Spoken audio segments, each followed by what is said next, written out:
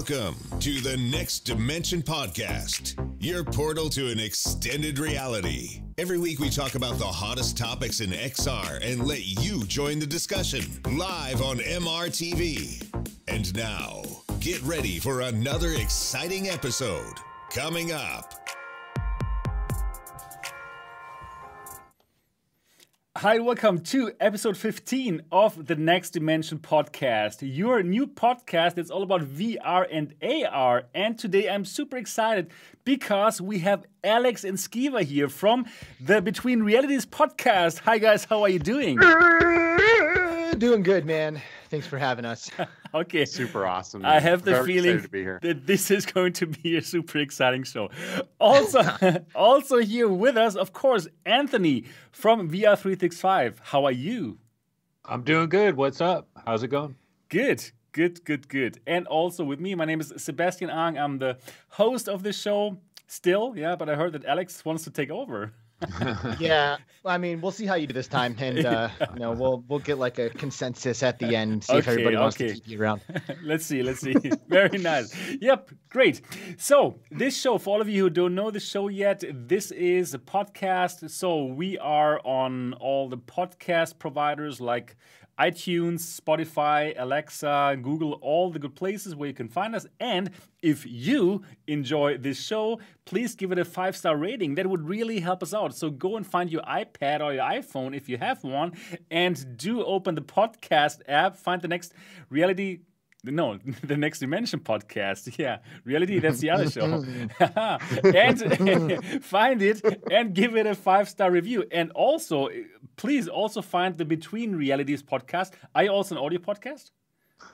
Yes, we're everywhere, man. Oh, so you're also All everywhere. Perfect. Mm-hmm. So please also find the Between Realities podcast. It's a really, really amazing podcast. I so enjoyed it when I was there. And also find it and also give it a 5-star review. That would be amazing. We would be super happy. So this show is being broadcast live every Saturday at 9 p.m. Berlin.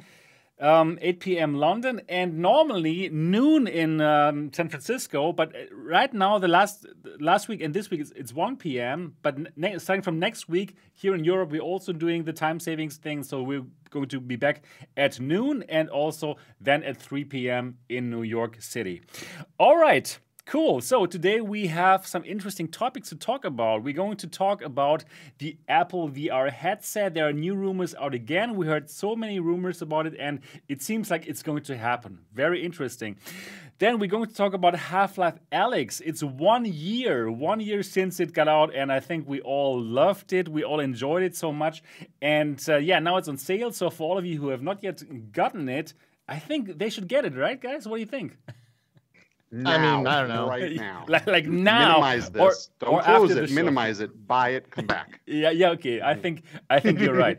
So we're going to talk about what happened afterwards. Has there been any game that somehow could compete and reach this goodness that we got from this game? And also we want to talk about how did VR actually evolve from the very beginnings, from the HTC Vive, the original one, to now, to the Quest 2 and to the Reverb G2 and all the headsets that we have and that we use every day. And we want to see if this is like a healthy kind of evolvement or what we think about it. And also some other interesting topics. But before we get into these topics, first of all, we're going to go around and we're going to find out more about Alex and Skiva. And Skiva, here in the window, you are kind of next to me here. So I'm going to ask you first. So Skiva, great to have you here on the show.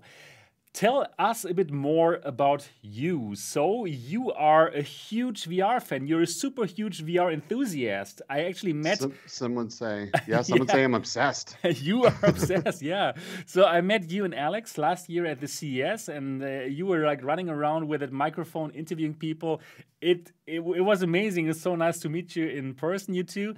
And tell us a bit more about you and your love towards VR and what you are doing right now.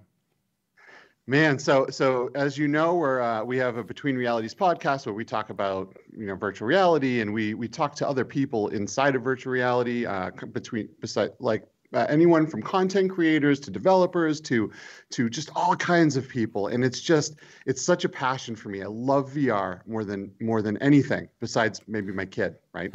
And your wife, maybe. Yeah. There's a I'm just kidding. I love my kid, but no, I mean, but between being a dad and VR, I mean, that's all I think about. It's amazing. I love it. I have like every headset. It's all I want to do when I'm not doing this stuff. So yeah. That's cool. That's great. And you're also working in the VR industry, right? It's not just that you do the podcast, which is amazing, but you work in the industry. Tell us a bit more about that. Yeah. So I'm the community manager for Cybershoes, which is an awesome product that you strap to your feet and you run around in VR and run and jump and kick sometimes, and it's super fun, and it helps people like me that all they want to do is play VR actually get some exercise on top of it. So. Okay, yeah, that's so amazing.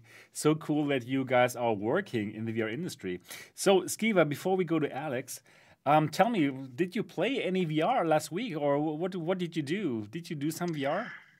I did. I am still hooked on Population 1. So, I played some Population 1. I was going to go in. There's some good horror games that came out, and I just couldn't get myself to go in them because I'm a big baby like that. Yeah, but I did that. I played some stuff that isn't out yet that I can't wait to be able to talk about. I've definitely played quite a bit of VR. Okay, good. Yeah, it's better. It's just more fun. Thanks, man. Skiva, we're going to talk more in this show. I'm looking forward to it. And Alex, let's talk about you and what you are doing. So also you're doing the podcast, the Between Realities podcast together with Skiva. Tell us a bit more about how that started and how did you guys meet? Tell us a bit more about that story. Yeah, absolutely. Thanks so much, dude. My name's Alex. I have a YouTube channel. It's called Alex VR. And when I first kind of started scratching the surface of virtual reality, I, like many of you guys out there, had my mind absolutely blown and melted 6 ways to Sunday, and it, completely changed my perspective on a lot of stuff. And I knew I needed to get involved somehow. So I started a channel with some gameplay, and then started going to conventions and things like that, and chasing people down with a microphone and trying to get interviews and stuff. And I went to OC6, and that's where I met so many people who are involved in the virtual reality community and got a lot of awesome interviews and stuff like that. And in my travels and looking for others to share my passion with, I came across a subreddit called VR in AZ, which AZ is, of course, short for Arizona, which is the state that Skiva and I live in. And he is the guy who made this Reddit community. So I reached out to him. I was like, hey, dude, you like VR? I like VR. We became homies. We sat around chatting and bullshitting, and realized that some of those conversations that we had were kind of like starting to get a little bit deeper. Like we started to talk about some of the philosophical implications of virtual reality and how we're starting to realize that with this technology, it's going to enable us as humans to do a lot and kind of unlock maybe hidden potentials that we didn't know we have, or find ways to connect and communicate that were completely impossible before. And we were like, you know what, this might be a podcast. Wow. So we started it up, great. And here we are, man. That's so cool. And it is awesome, dude.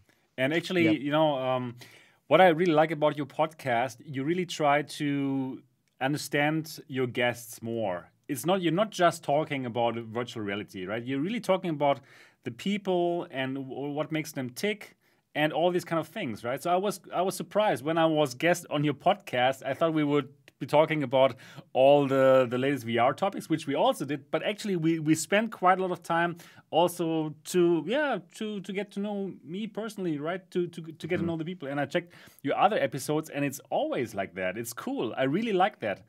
So thanks, man. We just want to hang out. We just want to create a space where it's just chill and everyone feels welcome, and we're like together. That's perfect. That's actually, I also want to recreate that feeling here on this show as well. And it's perfect that there's so many good shows out there, right? Like Between Realities and this show and lots of other shows, right? Coffee and VR. There's so much good things. There's so much good things going on. It's nice. It's great that we do this stuff, and it's fantastic that you do this stuff. So, Alex, tell me a bit more. You're also working in the industry.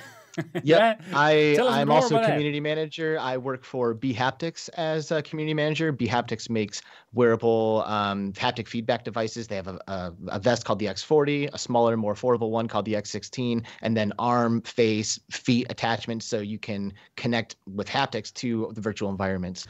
I do a lot of like Twitter posts. I make videos for them and like help people on Discord and stuff. And that was also kind of the result of going to CES where I met Jen, who is the director of business development at bHaptics. So if you guys are trying to get involved in the world of VR, go to a convention when they start up, because that is where stuff happens.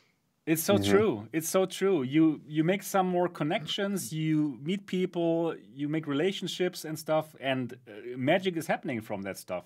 I can absolutely agree to that. That is freaking amazing.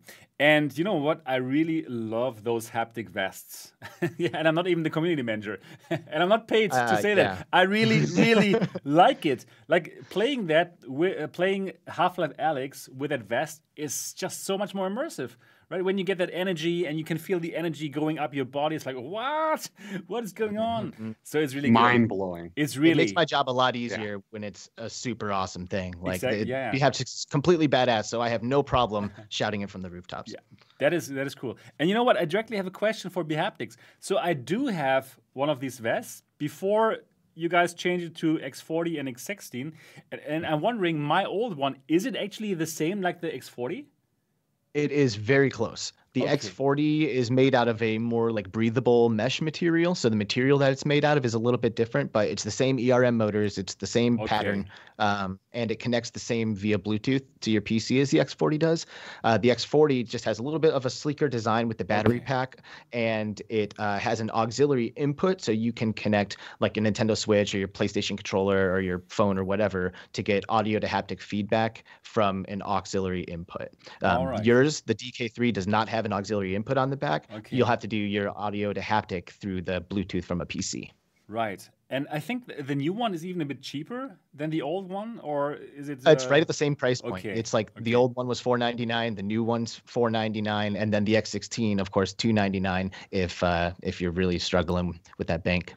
Okay, so people who want to get one, they should get the X40, in your opinion? 100%. 100%. Yeah. I mean, if you're going to invest like the X40, I mean, 40 motors versus 16 motors, there's quite a bit of fleshing out of the patterns with the 40 motors. And for the record, that's 20 on the front and 20 on the back. So the X16 would be 8 on the front and 8 on the back. So you can imagine that's quite a bit of a difference.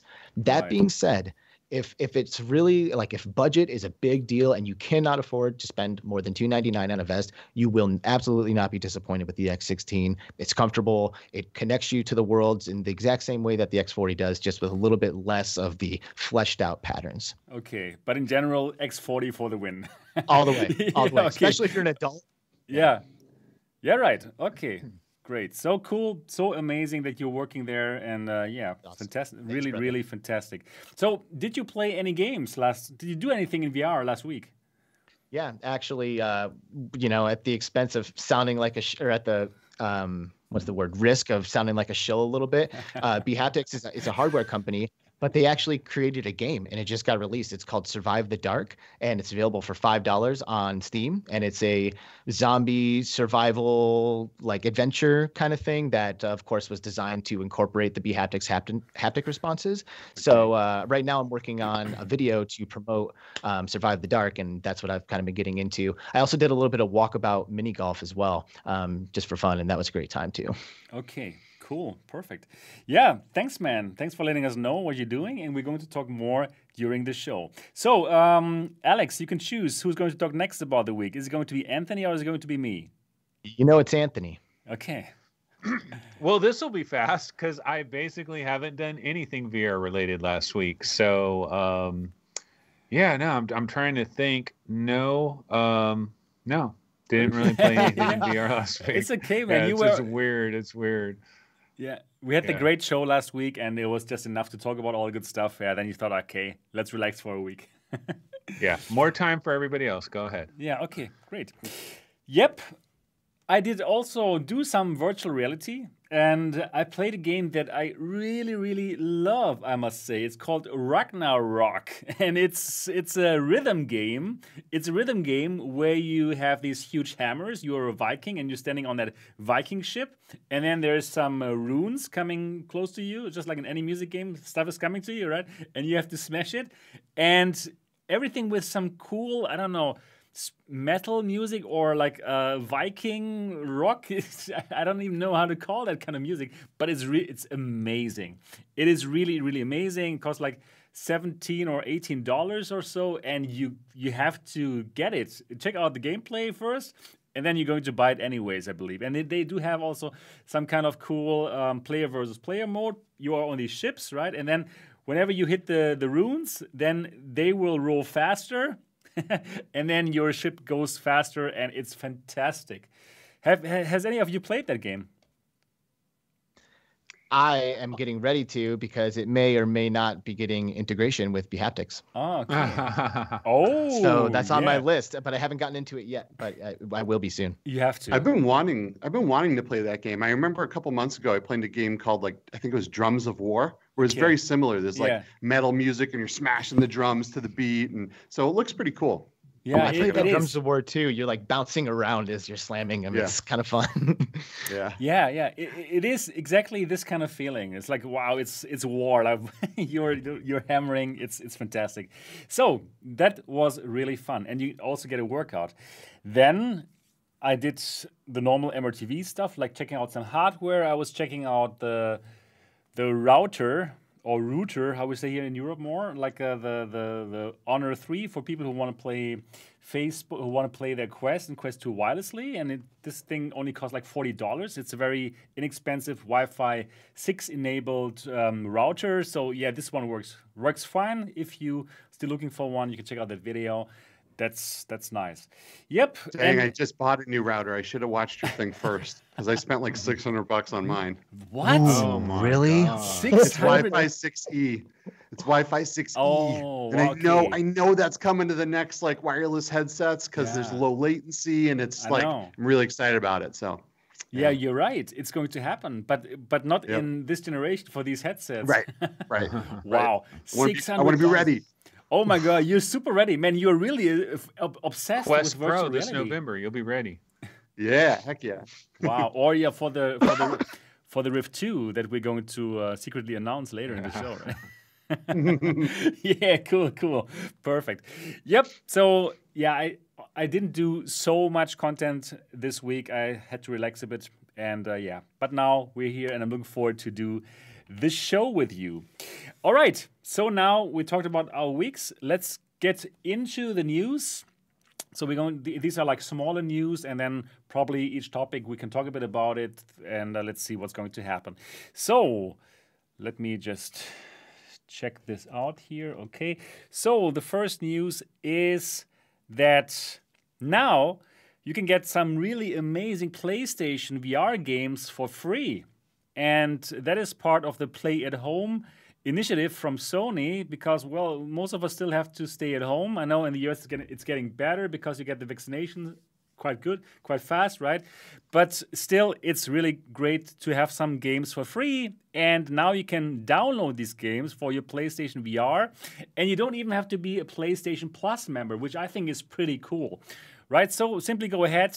Go to the store and download Astrobot Rescue Mission, Moss, Res Infinite, Paper Beast, and Thumper.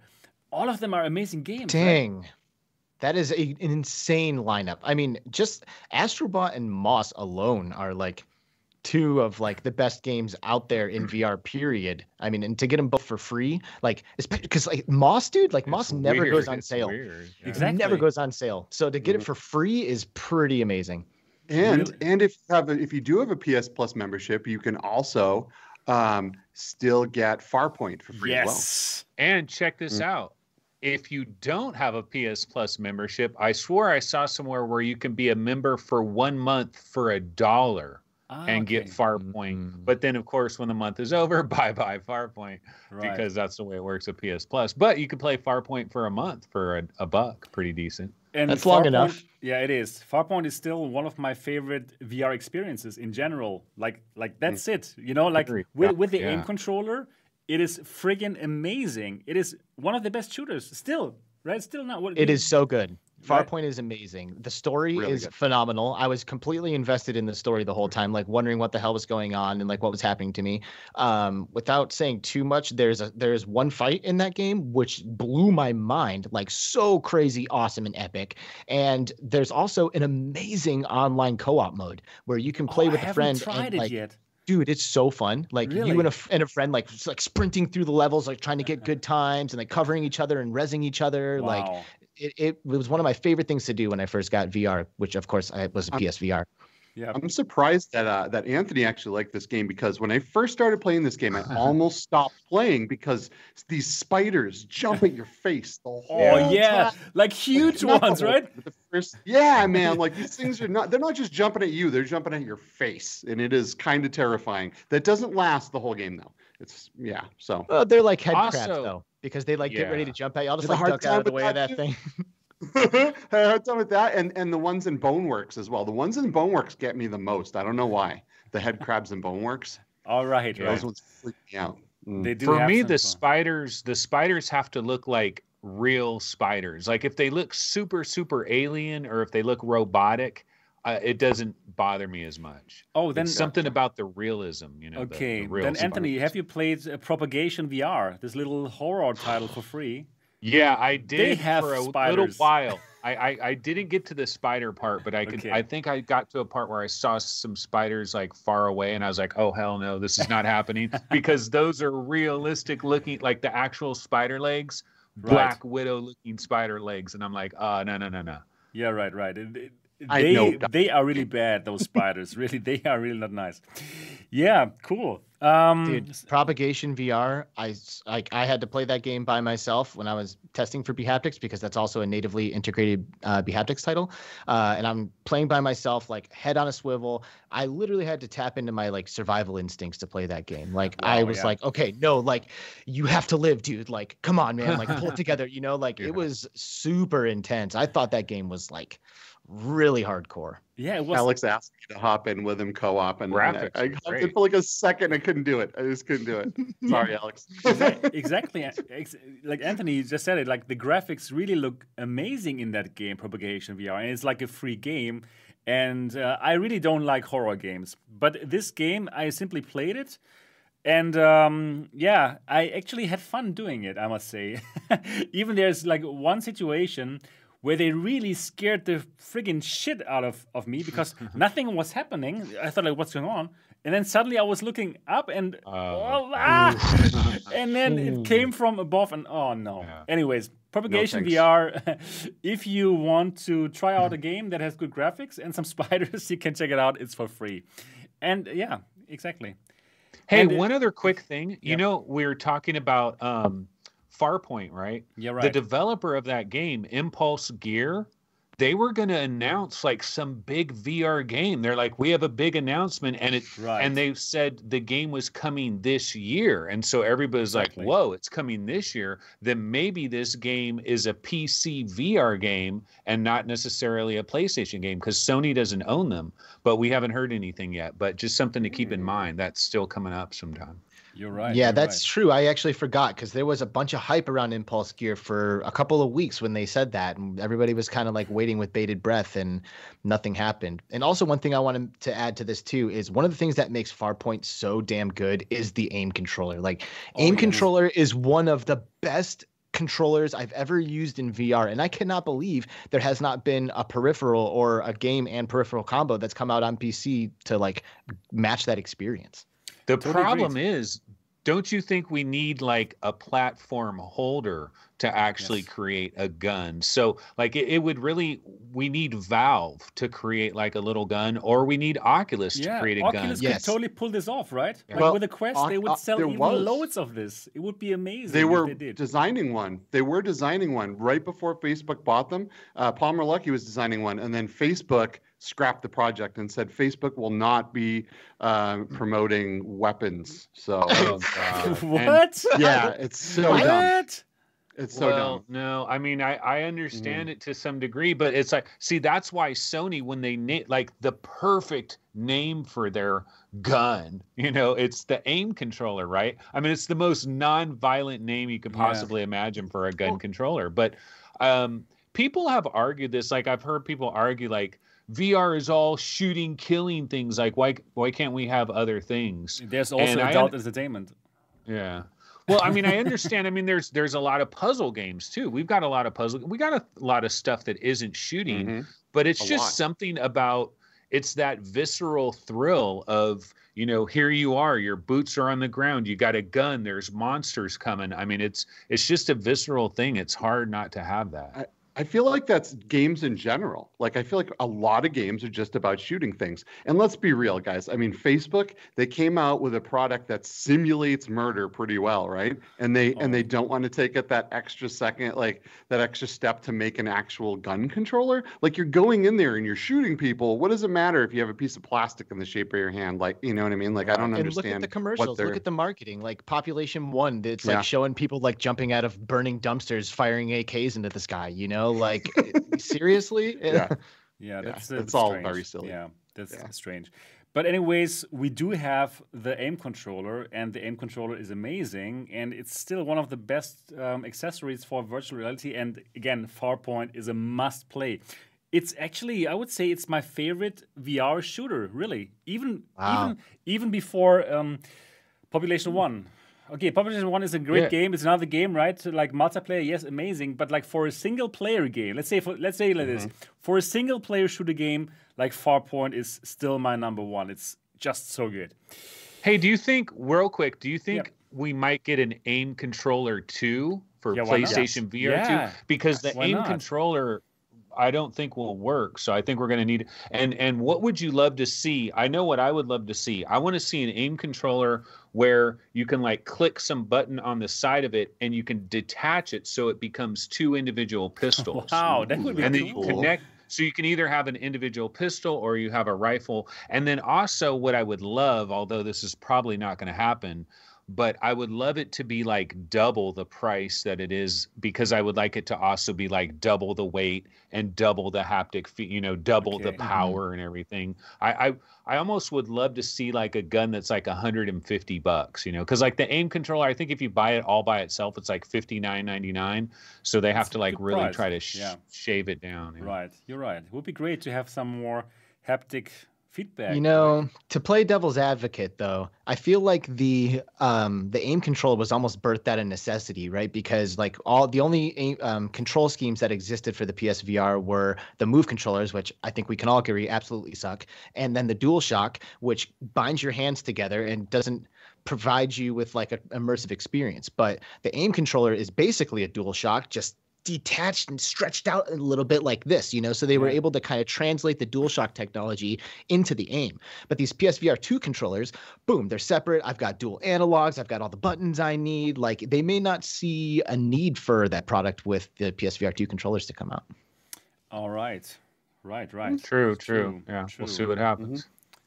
Oh, man, you have smashed all of our hopes for the Sorry. Good job, Alex. I was just so happy before. One more quick bonus question. What is your favorite aim game not named Farpoint? Firewall Zero Hour. Firewall. I put 500 hours into that game, dude. So much fun. It's a great game, agreed. And I also must say, I also like Doom Virtual Friggin' Reality. That is also really a fun game. By itself already, but then with the aim controller, yeah. I like now you have Doom 3. You guys ever heard of Chromagun? Chromagun? No. It's almost like Portal. You're like shooting these these things that are different colors, and you use the gun. It was pretty cool. It's called Chromagun. Not too bad. It's on PlayStation VR? Yeah. Oh wow! I never even heard about the game. Wow. I must check about this it out. on Hero 365. Yeah, cool. It's a great channel. It's a great channel. Nothing to rave about, but it's chill. Okay. Yeah. Okay. Now we talked a long time about Farpoint, but we didn't talk so much about Astrobot Rescue Mission, Moss Res Infinite, Paper Beast, and Thumpers. So again, like, they are all really amazing games. I think that's what we can say. Astrobot is one of the best jump and run games in virtual reality, I would say. They're all must-play titles, I would say. So definitely go get and download them as long as they're free. You have time until April the 23rd. And simply go to the store, go to the Play at Home section. They have a special section now, and download these games. So Sony is really like, giving it to us recently. Lots of news about the PSVR 2, and now these games, they are really pushing it. Because the year before, we hadn't heard lots about VR from them, right? Interesting. Good to know that they're doing this. All right. I am more excited for the PSVR 2 than I have been, I think, for any other headset. Yeah, same here. Same here. I think the PSVR 2 is going to rock, right? Because they have to make a headset that is good for several years down the line. Just like I can still enjoy the PSVR 1 even now after like 4 or 5 years. It's still good, right? But wow, PSVR 2, I'm so excited about it. Alex, are you excited about it too? Absolutely. PlayStation VR 1, that was like my intro to VR. And you guys can correct me if I'm wrong, but I'm pretty sure when PSVR 1, actually I know this, when PSVR 1 hit the scene, there was still other VR hardware and experiences out there that can top it, right? Like if you have a tracked, Rift or, a Vive or whatever, that's going to be really, really awesome. But when this PSVR 2 drops, it's going to be on par with the best of the best that's out there. So it's like that no one is going to have a reason to not want that thing. You know what I mean? All VR enthusiasts, gamers, that PlayStation enthusiasts, I feel like it's going to come out and be the right level of technology that it needs to be to pull everybody in, and I'm super stoked about it. Exactly. And then the controllers, right, with these triggers which have like force feedback, like, oh my goodness, this is going to be so wild and amazing. Great. So looking forward to PlayStation VR 2, and until then we got lots of games still to play. All right, let's go to the next topic. This is a shorter topic. There's a new Steam VR beta outside, beta 1.17.2, and it introduces some new functionality. So before we could also have a look at the desktops, right, in the Steam VR dashboard, but now you can put these your screen or your apps or your browser windows onto your controllers. And then you can read chat, for example, or do all kinds of other things. And I'm actually using this functionality before. I've been already using it when I stream a game and then I want to read the chat. And you're probably also doing this right now, right? So I'm using OVR Drop, which is an app that I bought, but now you can have it for free. It's pretty cool, right? What do you think? I think this is great. And one of the other things that I noticed about this update is that currently, if you are in VR, in Steam VR, and you open up your menu and you like click on that little button to show you your desktop, if you are in a full screened application, there's like no way to access anything else. Like you can't check, a browser that might be open or, check your stream or whatever. And I saw when somebody was doing it, they click on that little desktop button and like all of the open windows and application like compile in a list, and you can pick the one that you want to come to the foreground. So that was the feature to me that I thought was the best, because there's so many times where I click that button, I'm in a full screen application, I'm like, shit, now I have to like pull up my headset, walk over to my keyboard, alt tab it so I can get back into everything. And now that's going to be fixed. Right. Perfect. Yeah, I'm pretty excited about it too. I think Steam VR is absolutely phenomenal. There's so many good features in Steam VR. Like Steam VR Home doesn't get any love, which is kind of weird to me because it's pretty awesome.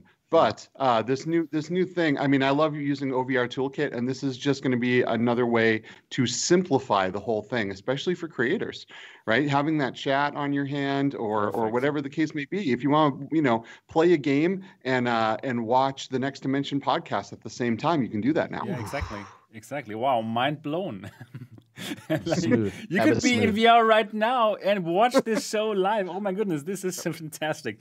Yeah, really. I also think Steam VR is an amazing platform, and Valve has done an incredible job.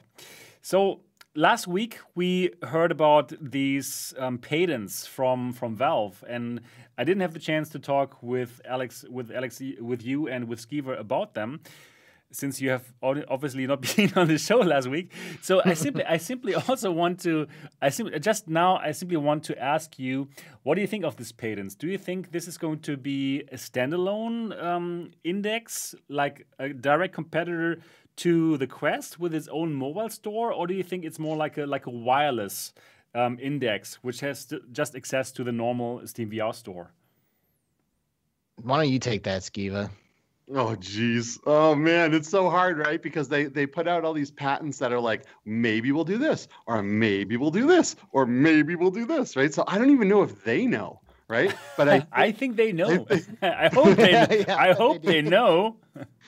I think it's probably, I would go ahead and guess that it's probably like a wireless Index 2 type of thing. I mean, they did mention some processors and stuff and processing power being in there, and that could be for the wireless. I'm not sure. Wireless in standalone is the way to go, right? If you want to make some money, that's how you do it. But we know that Valve is one of those companies that isn't always just about making the money, right? They put out Half-Life 2 in VR only. If they wanted to make some money, they would have made it both, right? So I feel like they could go either way. I don't know that there's enough titles out there on Steam currently that it would make sense for them to do this, but maybe they have some kind of partnership in the background where they're building mobile applications. I don't know. This is so... I'm going to love it no matter where it goes. Probably it's going to be amazing too, yeah.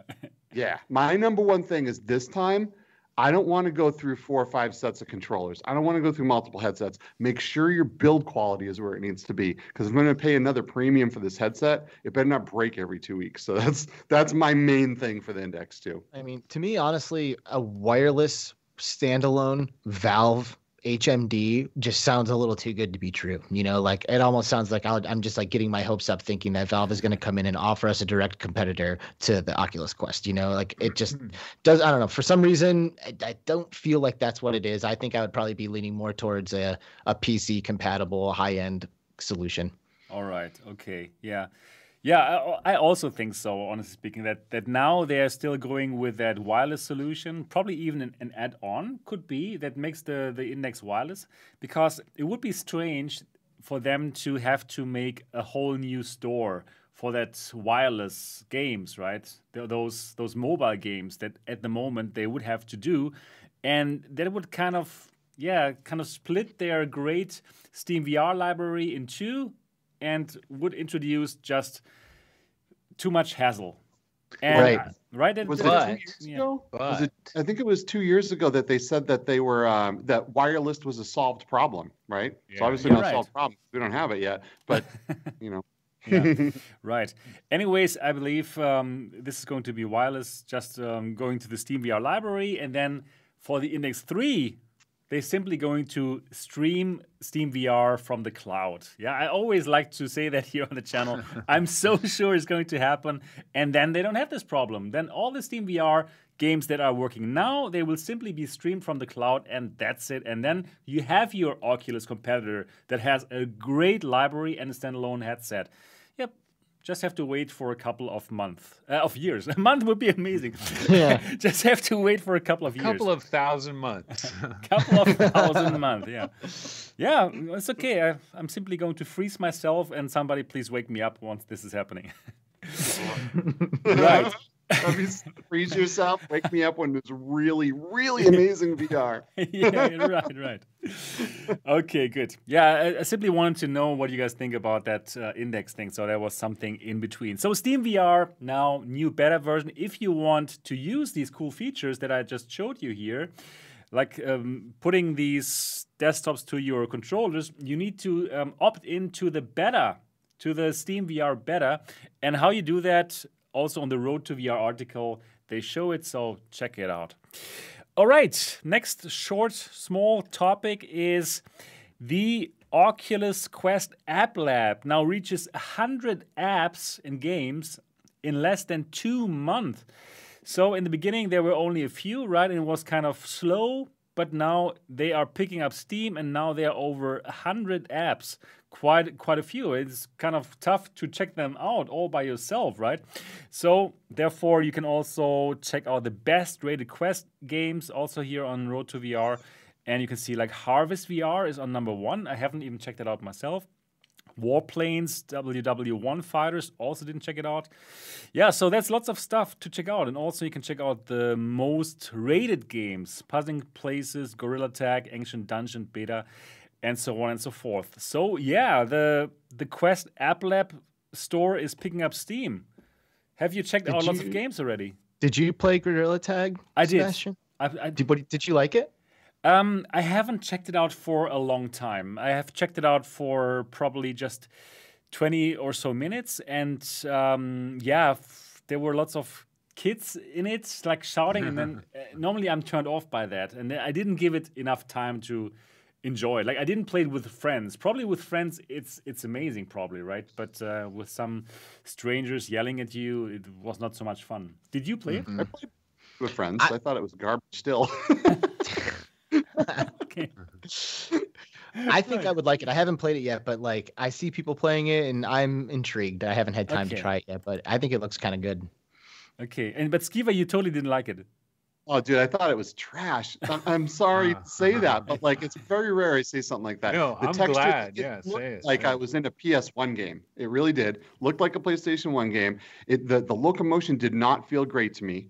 The community, the amount of people and kids that were in there, just it just wasn't fun. There wasn't any real like. You tag everyone and the game resets by itself. There's no real objective yet. I don't know. It just felt like a crummy tech demo. I also didn't know what exactly I have to do. They didn't really teach you guys you're supposed to reject humanity and become monkey. Yeah, okay, that part is good. That sounds good. Not going to happen. Become monkey sounds good, yeah. Yeah. So Anthony, what do you think about the game? That Gorilla Tag? Yeah, have you tried it? I have not checked it out. It's one of these phenomena where I constantly hear about it and people are always tweeting about it and it's all the rage, but no, I haven't checked it out yet. But I do want to check it out briefly real quick. Yeah. But I just like the fact that Skiva is willing to like go hard on a game every once in a while. Yeah. I like that too. Yeah. So what's the game then? Like what's the App Lab game that you guys would recommend to somebody if like, you were like, go to App Lab and download Skiva, tell us. To the Top. Yeah, boom. Oh, one of my favorite games to this day. Came out in 2016, I believe, but it's still amazing. One of the best VR platformers I've ever laid my eyes on. Yeah, it's cool. Have you tried the Quest version of it though? I have, and I've beat it 100% complete. Wow. How close is it to the does it feel pretty much like the PC VR version? Because PlayStation VR version of To the Top was good. I liked the PSVR. It's exactly the same with one major thing that because they are not officially on the Oculus store, the paid version of the store, they didn't have multiplayer. So, and that's one thing that's really cool thing about that game is flinging around and racing to the end with your friends. So that part was missing. I don't know if it now can use the Oculus multiplayer system since they're on the App Store, but if they can, it's going to be the full and complete experience, and it's phenomenal. Wow. Dude, for the record, incredible. I subscribed to 2 years of Viveport Infinity like last year when it was like $2.50 or something like that. I forget what they were. It was like a complete steal, and I got a couple of years of it. The only time I have been inspired to go into Viveport Infinity to play something was to play To the Top, and it's because I wanted to play online with people. And the Viveport Infinity version of To the Top does not have multiplayer. Oh no! And I was like, "Are you kidding me?" Like the one game I'd finally decide to take advantage of this subscription, and they cut the multiplayer from that version. I was so sad. I know, but Viveport Infinity is really good. They also have like Hyperdash, for example. They also have some new games and quite a lot of games. So it's actually I can't recommend a nice it. service. I think it's a great. Yeah, right. So App Lab, I really recommend Ancient Dungeon. Right, we had Eric Tulin here, the developer, and this is a really cool dungeon crawler in that. Blocky graphics, and it's fun. It's for free, so absolutely pick it up. And yeah, lots of content there. And I believe there's going to be more and more content. It's hard to keep track of what is good, right? Mm.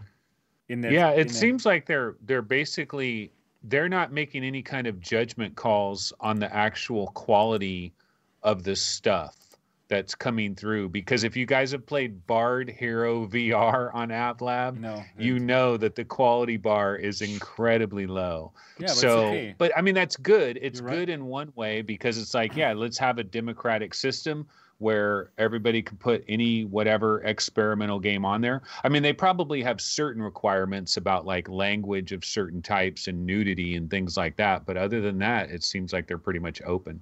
Yeah. Is there a game that you recommend, Anthony? Well, I like Ancient Dungeon. to try it out is pretty awesome. And I haven't even tried the brand new update for it. But like To the Top, I just found out, that To the Top came out like 2 days ago. Perfect, and man. yeah, I'm How tempted expensive to is try it? to check that out. I think it's $20. Okay. Mhm. Okay. But such an incredible soundtrack, though. Just to To the check Top that. is one of those games that Mm. you would play that game and it will like change your mood. Like it's an uplifting game. You'll feel better after you've played it. Okay, but I think $20 is quite on the expensive side. It's kind of harsh. Kind of Right? harsh. It's kind of yeah. We're so used to even cheaper Yeah. games, but I totally get it that they must make money as well. But it's just like in the relation, it's not so. I think it's easy better to swallow. the $20 games out there, though. Honestly, It's worth it. I really like Okay. it. Yeah. Okay, cool. Not was- without multiplayer functionality. $20 as a single player game. It might have it. It might have it now with official App Lab. There's other App Lab multiplayer stuff. There's multiplayer like Gorilla Tag, for example. Right. So right. there's multiplayer So, stuff. Is it I'll check then it out. multiplayer on the App Lab? Does anybody know? If this, Yeah. Somebody in chat will probably. somebody tell in us. chat, please tell us: does the game come with multiplayer? Actually, for that game, I was surprised that it didn't make it to the normal Quest store. Right? It's Yeah, it's it like a makes great it's like a no great game. sense. It doesn't make sense. So that's strange. That's strange. Anyways, App Lab. Anakaze says 8-player online co-op versus racing is listed on the App Lab page, so Okay. maybe it's added back in. Okay, Oh, cool. that sounds good. Hmm. That sounds great. Yeah. So Nice. definitely check out the game. It's a really cool multiplayer game, and yeah, like a VR jump and run, I would say, right? Skiva, how would Yeah, you? it's like how would you Sonic call the it? Hedgehog. You could be Sonic. I mean, Mhm. Exactly. It who is hasn't kind wanted to be Sonic? Yeah. Yeah. It's really fast-paced, ultra-fast, like racing to the top of the map type of game, and you're just flinging yourself off of everything. It's like parkour. You're kind of. right. It's like a You know what's game. weird about it though is like to me it seems like you either get to the top or you don't. Like there's two types of people in this world: people that get Yeah. to the top and freaking love it, and then people that are like, I couldn't do the controls, it just didn't feel right. You know, Yeah, I so played it there's for a 10 learning minutes. curve, right? There's a learning You gotta curve. give it a little time, yeah. Right. Mhm. But once it's you wor- get it, then it's fun. Yeah, great. Yeah. Cool. So to the top now on the App Lab. Now the next topic is about social VR app Rec Room. Let me show you that now here on Road to VR. So social VR Rec Room raises $100 million financing. Now at a $1.25 billion valuation. Wow, congratulations to Rec Room. And actually this valuation, it makes it one of the highest valuated VR companies outside of the platform holders Facebook, Valve, and HTC. Surprising, right? Isn't it surprising how this little game like made it to the top? You know why? Here? Yeah, why? Because they opened it up to flat gamers on Xbox and Right. PC PlayStation. and Yeah, mobile you're right. and You're all right. that shit. That is why. You're right. They- And- they But do basically people see care? But Roblox why do with- people on those platforms care about it? Do they? Because First there's of all, kids do that people? don't have headsets. yeah. Yeah, but they're just Yes. playing flat games. Why would they care about anything? Like, I don't. Because I it's- don't. You it's get can good meet to have people there. flat. You can Yeah. meet people there, and it works. Like I made some language learning groups in Rec Room, built like a place to meet, and then there were people joining us using their iPhones. Isn't that amazing? Or their iPads. So they could be in the same room with us, like doing languages exchange, and it worked amazingly well.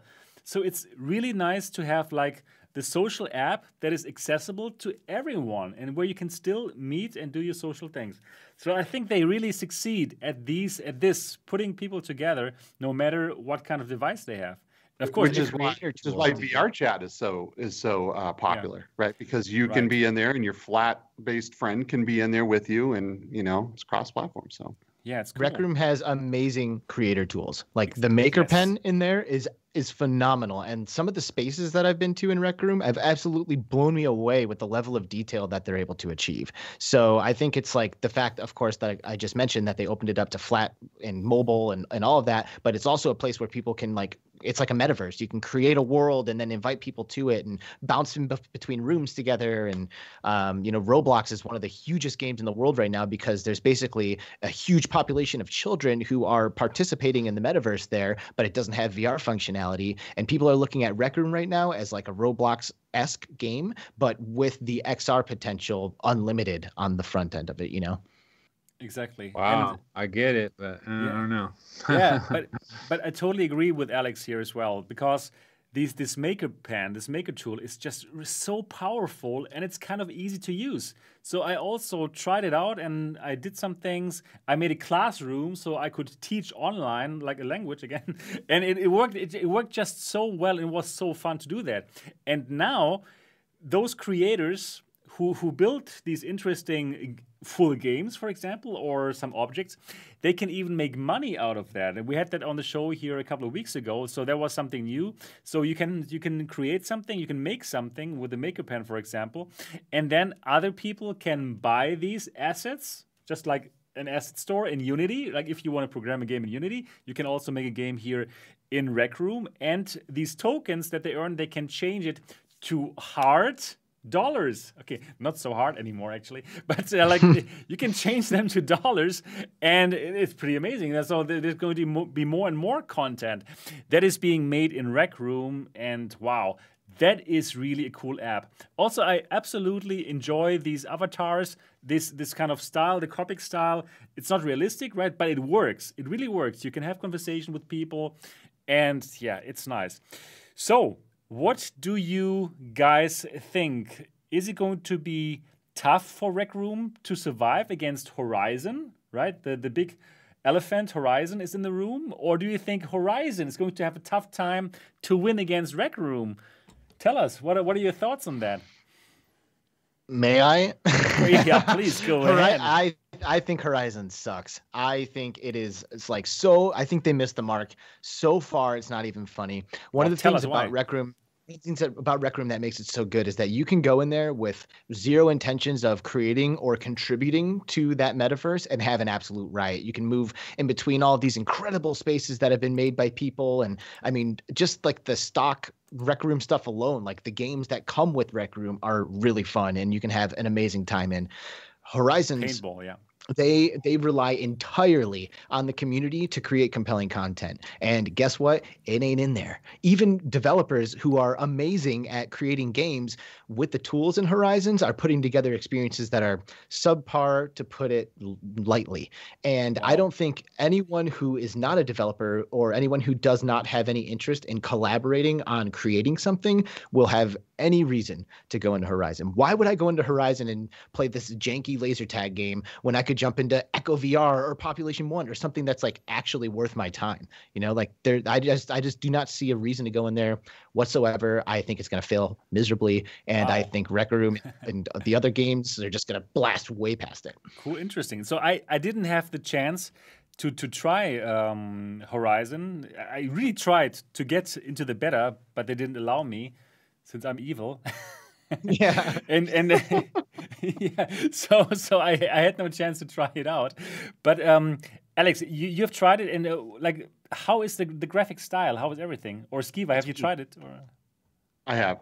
I am not as pessimistic as Alex is with it. So although I do not think it is at the level of a VR chat or even an Altspace, I think the way the avatars emote when you're talking to people is kind of next level, right? Yeah. Like I think the facial expressions, just being able to stand there and talk to people, I feel more present talking to them than I do in most of the other applications.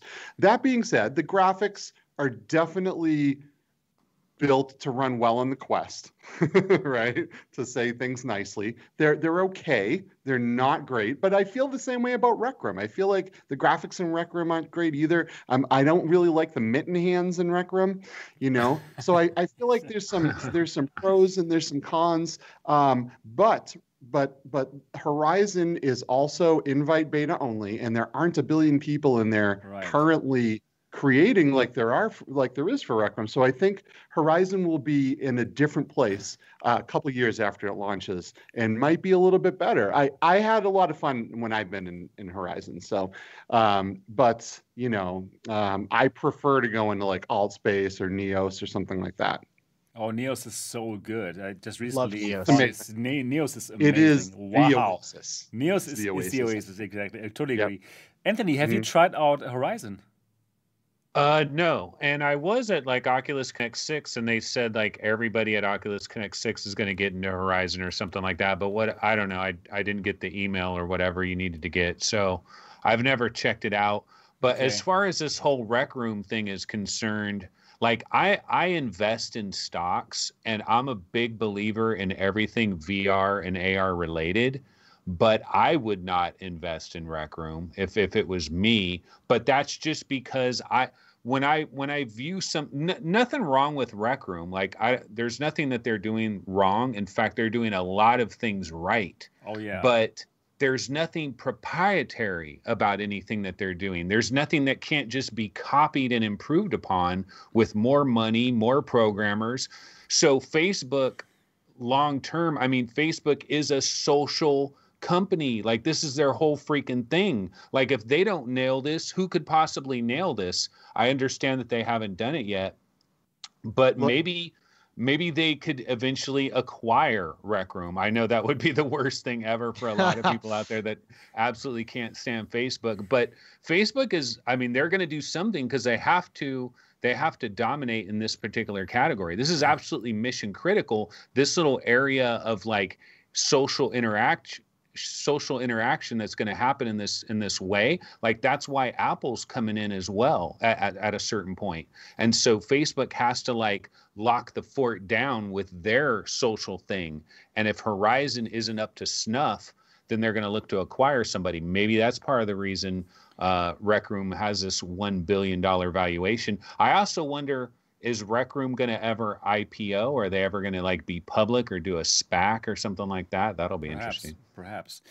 Yeah. So you know, one way that Horizon could win this war is I feel like when we're a little closer to being able to connect to cloud streaming VR services, and you know, Facebook just came out recently and said they will not allow anything with cloud streaming. And I feel like maybe that's because in their roadmap, they have cloud streaming features that will be coming, right? Because that's the future, right? You want to be able to offer people the best experiences with the cheapest hardware, and cloud is the way to do that. Now, if you put on your Quest and you turn it on, and the very first thing that happens is you don't go into your Oculus Home, you go right into Horizon, boots right into Horizon. That's like a winning situation for them. So I feel like they might get to that point. That might be their ultimate goal with this, but I don't know. I'm just speculating. Could be. I think they have overpromised and underdelivered, and whatever it is that comes will be too little, too late. And I mark my words, Horizon is not ever going to be what they promised us it would be at OC6. I mean, because at OC6, we're watching this trailer. It looks amazing. Like, people are like hanging out there, flying in airplanes together, like shooting stuff out of the sky. It looked really cool. It looked amazing. Right. And it looks nothing like that. And if it does look like that trailer, it won't be for at least another year or two. And by then, look at all look at the advancements that we have in our industry. This VR industry has new exciting titles and hardware and shit dropping all the time. And it's like, if you tell people something is coming and don't come with it for 3 years, hype dead, like momentum dead. Like I just do not see it happening. I could be wrong, but I mean, I've been in there and I was very much unimpressed, and I love VR and I love cool stuff. So if it was cool, I feel like I would have loved it. And you know, one thing that is not cool is being watched all of the time by Facebook. Sorry, I have to mention this again. So for me, I will not feel comfortable if I'm in virtual reality and I know everything that I look at, everything is being analyzed by the Facebook algorithm to find out more about what I like, who I am, and which kind of ads I should be looking at for the most time. And that's exactly what's going to happen with Horizon. That is Facebook's business model, and that's why Horizon is kind of important for them, right? So, and I will not feel comfortable. But wait, one sec. Don't you think, though, that like HTC just did a tweet recently where they're like, and we're not going to track you or whatever.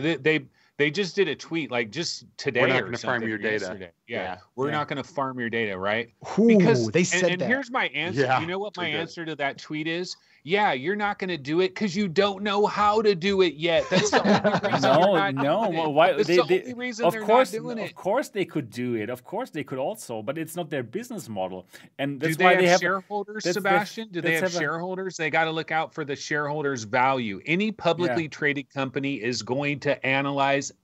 You think Apple, like when we get this Apple VR headset, you think they're not going to analyze every single thing we're going to do? Like, but every they're not company's selling your gonna do data this. to the highest bidder.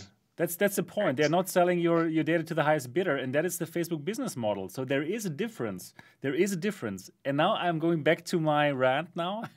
about, now I'm going back to my rant about Facebook and feel it being like watched all the time. And that's something that they even showed themselves in their security videos about Horizon, that everyone is recording everything that they see all the time. Every person in Horizon is walking around with a body cam, basically. And if somebody says anything wrong, and what's wrong is not determined by the community, which would be okay in my opinion, but it's determined by Facebook. So if Facebook doesn't like my personal political opinion, and if I shout it out and somebody feels offended by it, they're going to click on the button, and then somebody from Facebook is going to look at what I No, it's not funny. It's going to look at what I said, and probably if Facebook think that's the wrong thinking, okay, probably in the worst case I might lose my Facebook account. And then I'm losing all of my Oculus games, and I'm not comfortable with that. And I believe lots of people will feel the same way, especially after watching MRTV. and then, I'm just not comfortable with it. Sebastian, and I will feel. I gotta tell you, man. I felt that the whole time. I felt like I was being watched. Like the whole time I was in there, each time I've been in there, there's this looming thing.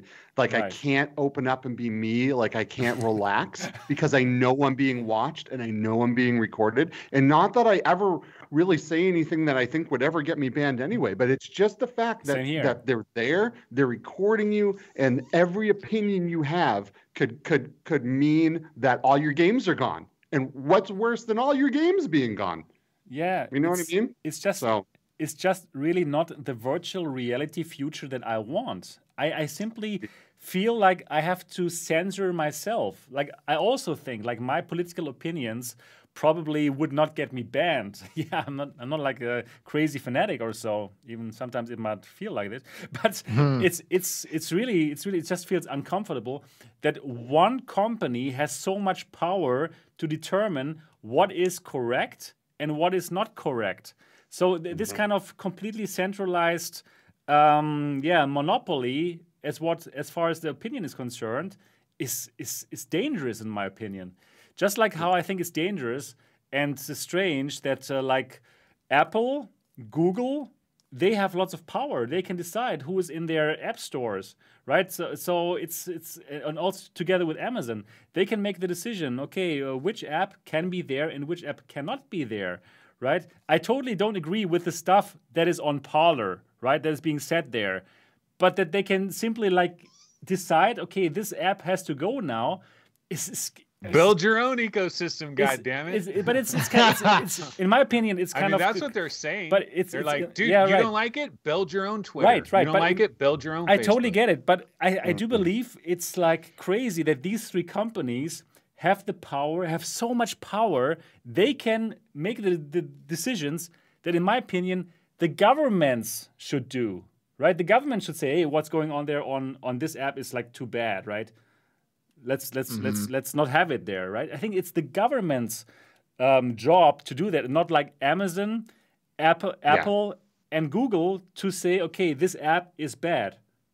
When you control in the States, do you the think free that market will decide, right? If we have a free market, if we let capitalism run wild, baby, because what capitalism will do is if you're delivering a product and enough people have distaste of that product, they're going to find it somewhere else. That's the way this thing works. So if this is really so bad and awful, then everybody's going to leave and they're going to go somewhere else because someone else will provide them an alternative.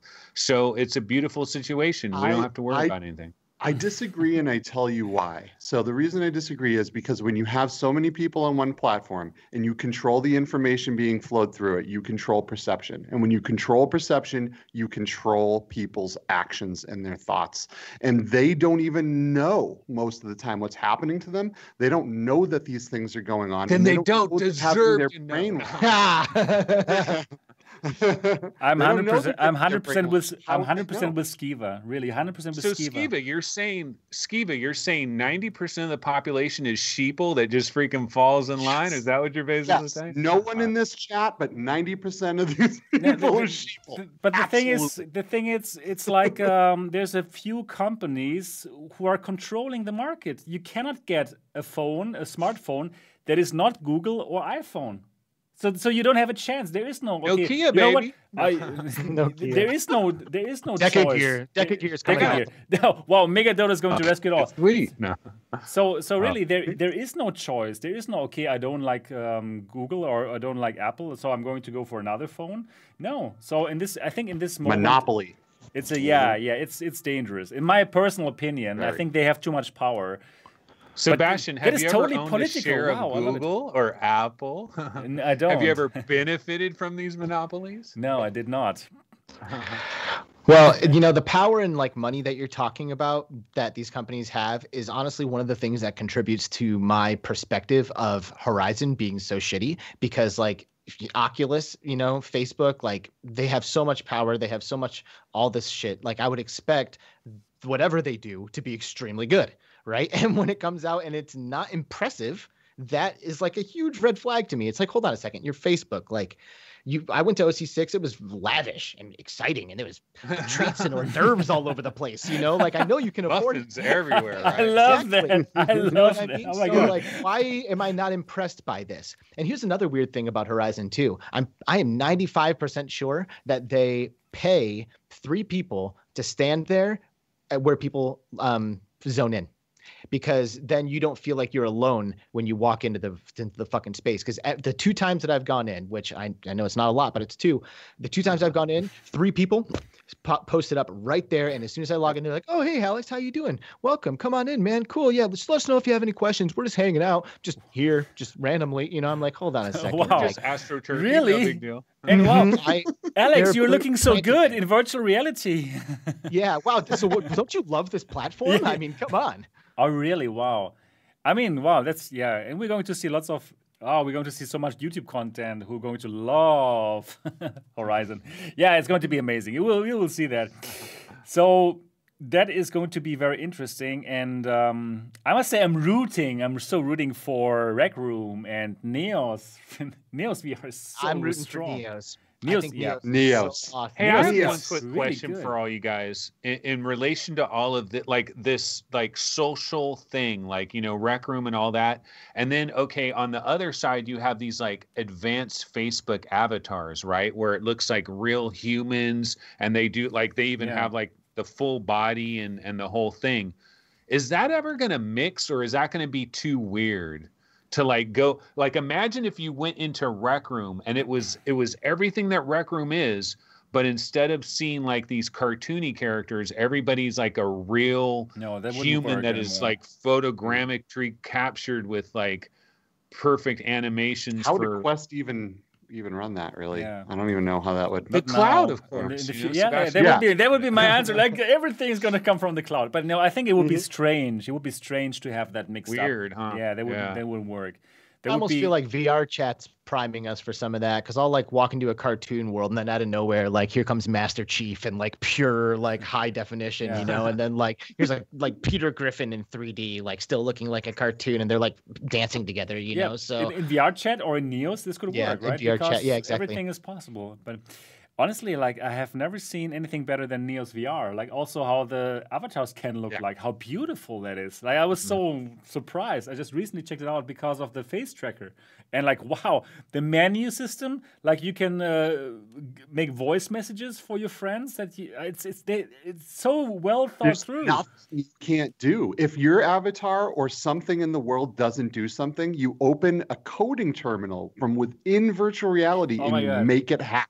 You make it happen. It is amazing. It's not something that, you know, Joe and Sally Walmart, as Anthony says, could walk into this and like make crazy things happen. But people that with some tech smarts can go in there and make amazing things. It's really the future, I think. That is really cool. So for all of you out there who have never checked out Neos VR, check it out. It is free on Steam VR. it's not on Quest yet, right? I think. Yeah, they're trying, but it's not there yet. But it's a Steam VR. That's really good. It's the interactions that separate it from everything, as far as I'm concerned. Like because in VR chat, for example, you know, there's not a lot of interactions. All you can basically do is like maybe grab an item and then you let go and it just like floats there, and you're like, okay, there it is. Like, there's not a lot of things happening. But in Neos, if you pick up a gun and it doesn't shoot a projectile, like Skiva was saying, you can code it to shoot a projectile, and then you can be like, okay, let's add a knockback to this projectile. And they're like, I watched people in there do this on the fly, like code up a gun, add a projectile to it, and then they shoot me with it, and it launches me like 100 feet backwards. You know, like all kinds of crazy shit like that's going on. So I mean, it is. I laughed my ass off both times I went into Neos, like just like rolling on the floor. It is so much fun. It's great. It's Neos cool. all the way. So check it out. Anthony, have you checked it out? No, I'm kind of like, I don't know about any of these things. I'm not really the social guy. Okay. Like some people see this stuff and they're like, oh, this is the most amazing thing ever. And we talk for hours. And I'm just like, nah, I'm good. I got enough friends. I'm all right.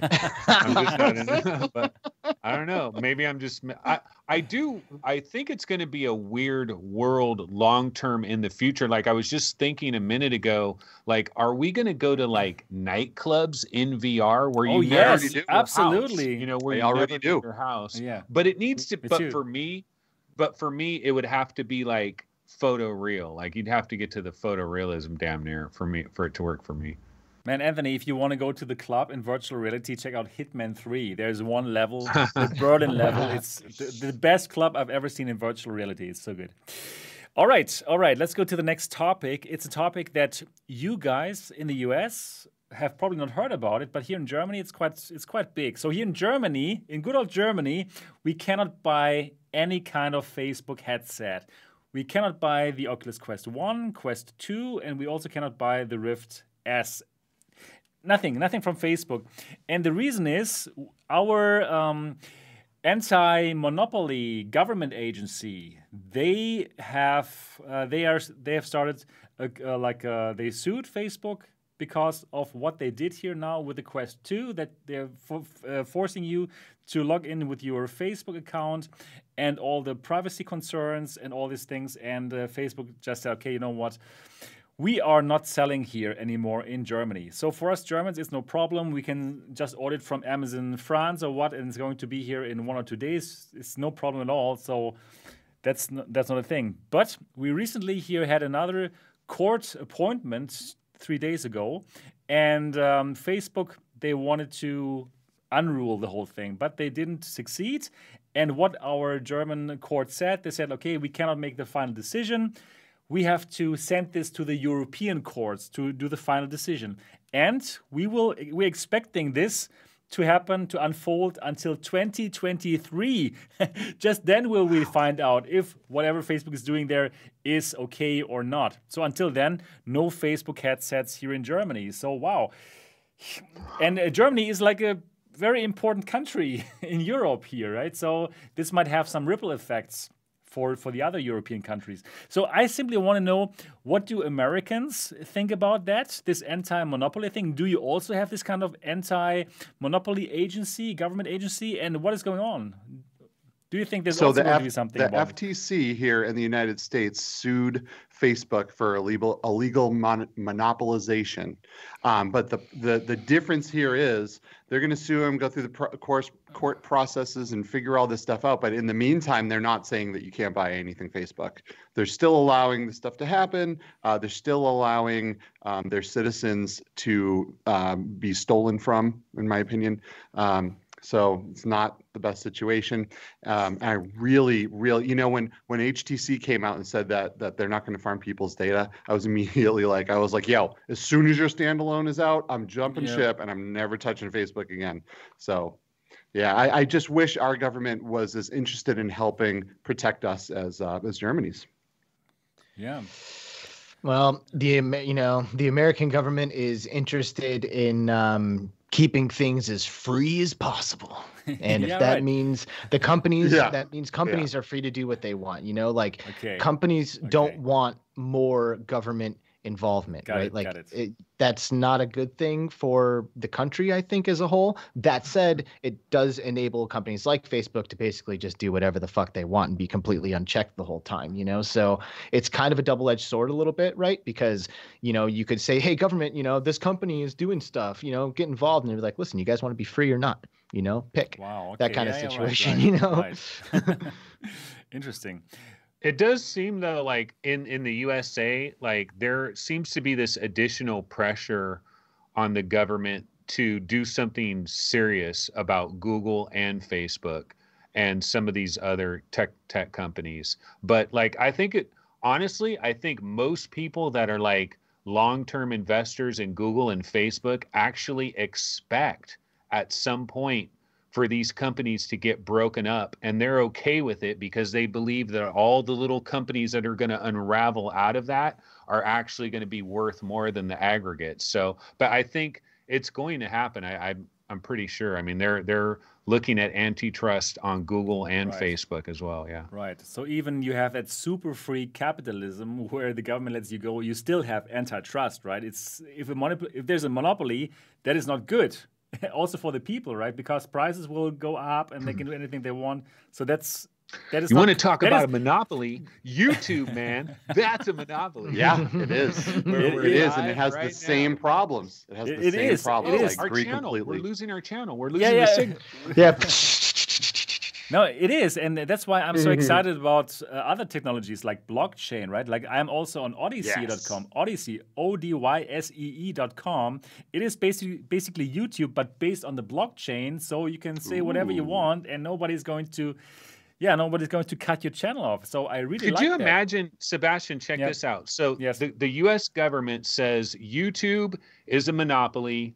We're going to split it up. You're going to have YouTube A and YouTube B. And so half of all the YouTubers have to pick. Like, you got to go to either YouTube A, Mike from the Oasis goes to YouTube B, Cats and Cherries on YouTube A. I mean, how do you split that up? Like, how do you unmonopolize YouTube? Because there's no other competitor that is within any unmonopolize Google is what you do. You don't unmonopolize a service of Google. You unmonopolize the company itself, and you say YouTube has to become its own company, and Android that's not going to stop anything. No, but I mean, it's just how they deal with it, man. They did that with Microsoft. They split up Office and Microsoft 15 years ago, I think it was. I mean, it was a while ago. They do this regularly. Wouldn't they have to break YouTube into two pieces and just like one of them has to become like some new company, new name or something? And it's like, YouTube itself would have to become a company. Right. Of it that would make sense. Is usually how they work. And if they would, I'd buy a gang of that stock. Let me tell you. Yeah, and YouTube is pure dominance right now. I would too. And it's a problem all over the place, right? You have these tech companies that are more powerful than the government. Like, look at what Twitter just did. Like, Twitter turned off Donald Trump's account. I don't want to get political, but but they had the power to silence the president. Yeah. Right. That's the point. I even don't agree with what he would say, but like cutting his access is that's probably not so great, right? No. Yeah. Yeah, right. That's another topic. Wow, today is like the political show, and I love it. I really love it. Yeah. Okay. So in Germany, no Facebook headsets. until, I don't know, until a long time in the future. And I understand it. I really understand what the German government is doing here. You know, when you buy a Quest, like someone in Germany buys a Quest 2 and they order it through France or something like that. I did, yeah. Are you paying like 10-15% more than you would if like you could just buy it at a store down the street? Same price. Everything is the same. Here, like there's no additional tax or anything. No. It actually was cheaper because Germany has France had like a little bit cheaper tax for the consumer goods, so you would even pay less if you buy it from France. Yeah, so it's good.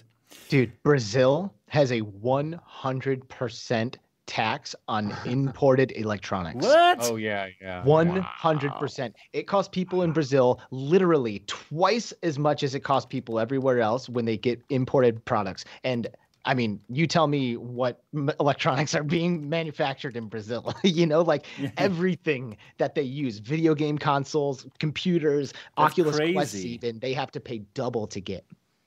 That is bad. that is crazy. That is crazy. I was hanging out with the Arvory team, the developers of Pixel Rip 1989 and 1995. Amazing. And when they were in the United States, they were buying shit and or having it shipped off from Amazon to their hotel rooms and taking it back in their luggage, so that way they didn't have to pay the import tax. Wow! What? Unbelievable! Unbelievable. Oh my God, yeah. So we can be happy that we are in the US and in Europe, at least for this thing. Yeah, it can always be worse. Yeah, right. Exactly. Okay, cool. So in Germany, we have this thing going on with Facebook, and who knows, probably they will run into other problems in the States as well because of this antitrust thingy. Could happen. Might be not so bad for us consumers. I think it's going to be all over the world. I think you're going to see countries all over the place. Yeah. Could happen. All right, let's go to the next topic here. And it's a topic that we didn't talk about for quite a long time. It's Pimax. Well, we didn't talk about Pimax for quite a long time. So Pimax had another live event. It was called Pimax Live. And Sweetviver and Kevin Henderson, or let's say Martin Lamy, he's Sweetviver, the European marketing director, and also Kevin Henderson, the CEO. They went live and they talked for like 2 hours about their products. And I want to show you one part of that. They showed their controller. Let me just show that a bit bigger here. And so now you should see it here. No sound, but Martin is showing that controller. And we had been talking about the PlayStation VR controller before, right? Where they have this design where you have to put your hand through that tracking ring. And actually, that is not new. That has been on that controllers, on that Pimax controllers for a while. They were actually earlier than the Sony with that. And they didn't say when exactly it's going to come out, but they talked about it and they said they're going to like send 10 pieces of that out to backers of the Pimax. So this is going to happen at one point in time. And I simply want to ask you, what do you think about those sword controllers? Have you checked them out? Have you seen them? What are your thoughts about them? Is that a trackpad? That is unfortunately a trackpad. Fuck. I thought I was going to get something to replace my knuckles, man. Come on. Yeah, right.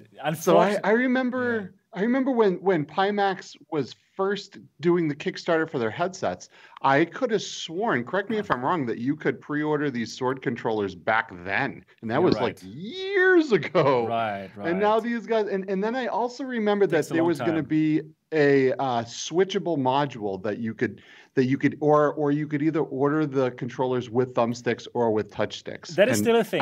That is still a thing. It is? Yeah, right. So they have two versions from them. This, what you're looking at here right now, that is the Sword controller. And there's another one which is called the Sword Sense controller. The Sword Sense controller comes with thumbstick and normal buttons. Okay, let's go. Now we're talking. Right? That's more interesting, right? That's more interesting. However, I must tell you, in my opinion, they should just concentrate on the ones with thumbstick. I really think that at this moment in time, I don't think anyone really wants to have that trackpad. That's so 2016, in my opinion. So I want to know what you guys think. Do you agree with that? That we don't need that that trackpad only kind of design? You know, maybe if you're one of those like you're one of those folks who is like social VR only, you know, like you're only in VR chat and stuff like that, maybe you could get by without having a thumbstick, you know, like the limited range of movement wouldn't really hurt you too bad, and you might be willing to save a few bucks to cut it off because you know you're not going to be playing something. But other than that, I'm just trying to be optimistic a little bit, I guess, in that perspective. No, like I don't know why the hell anybody would want a trackpad. They suck compared to thumbsticks. Agreed. Well, I totally agree. I agree too. Yeah. Right. Yeah. No one should put out a controller right now that does not have a thumbstick unless they're doing something with brain computer interfacing or something like that. Do not put a touchpad on anything. It will fail, in my opinion. You know, but Pimax is doing a lot of things wrong. They need to be concentrating on one or two headsets, and that's it. They need to be putting all their focus, research and development, and money into one set of controllers, not multiple. These guys want to be the Walmart of VR headsets, but they can't make one headset that just does things right. You know what I mean? It's like, what are you guys doing, man? Like, it's too complicated. If you are a new consumer, you have never heard about Pimax, and you don't understand the whole history, how everything evolved, and now you have to make a choice between all the headsets, you will not understand it. What is the difference between the 8K Plus, 8KX, 5K Super, 5K Plus, Artisan? You know, it's like it's even funny, you know, to say all these names. I know. I went to the website, and there's like all these different indicators on the top. There's like 20 of them, like all the different models, and it's like, wow. It's so did these guys take any business classes? What are these guys doing? I don't know. It feels dragging them through the mud. Car. It's like when you're shopping for a car and they have like 12 different models of a Toyota Camry or something. Yeah, I don't know. Yeah. It's tough to understand why they would go for so many. And I think it has to do with their management, with their Chinese management, like being more engineers than actually like business people. So they're really excited about VR as well, just like us. They are really enthusiasts. I know them personally, like great people, and they love VR. But I think like the management, they're engineers, and they are getting excited when they see a new screen on the market. when they see a new screen that now can do 180 hertz, and then they like pop it into what they have. How do you think this would work out if like Oculus had like the Rift S, the Rift S Plus, the Rift Platinum, the Quest, the Quest Platinum? Like what? Yeah, it wouldn't work out well. Yeah. And that's why these companies aren't doing that. Maybe they should try to mimic the successful people. I agree. And you know what? I believe like Martin Lamy and Kevin Henderson, they understand that as well. They understand that. They totally get it as well. But they cannot like convince the Chinese government, I want to say. Basically, the management of the company, I think. So that's sad. And yeah, I think I would also root for them, actually, really, because we need more players on the market, right? And they do something that nobody else does, like with it wide FOV. It's cool, right? So for some people, they love that, and I simply wish they would have more common sense in terms of these business decisions, right? Of these marketing decisions, and also really interesting with a controller. Yeah, these guys are all businessmen, right? They're not consumers. They don't truly have consumer perspective. And then you got to wonder, like, why even bring dudes like Sweetviver on if you're not gonna like take that consumer perspective seriously? You know, like I'm sure he's been able to weigh in on some of these conversations at some point. I'm sure he's offering something similar to what we say, you know, exactly. But they're like, but we still, it's like, okay, so why even have him? Like, why even pull the consumer perspective into your company if you're not going to listen to it? Agreed. Now, all of this being said,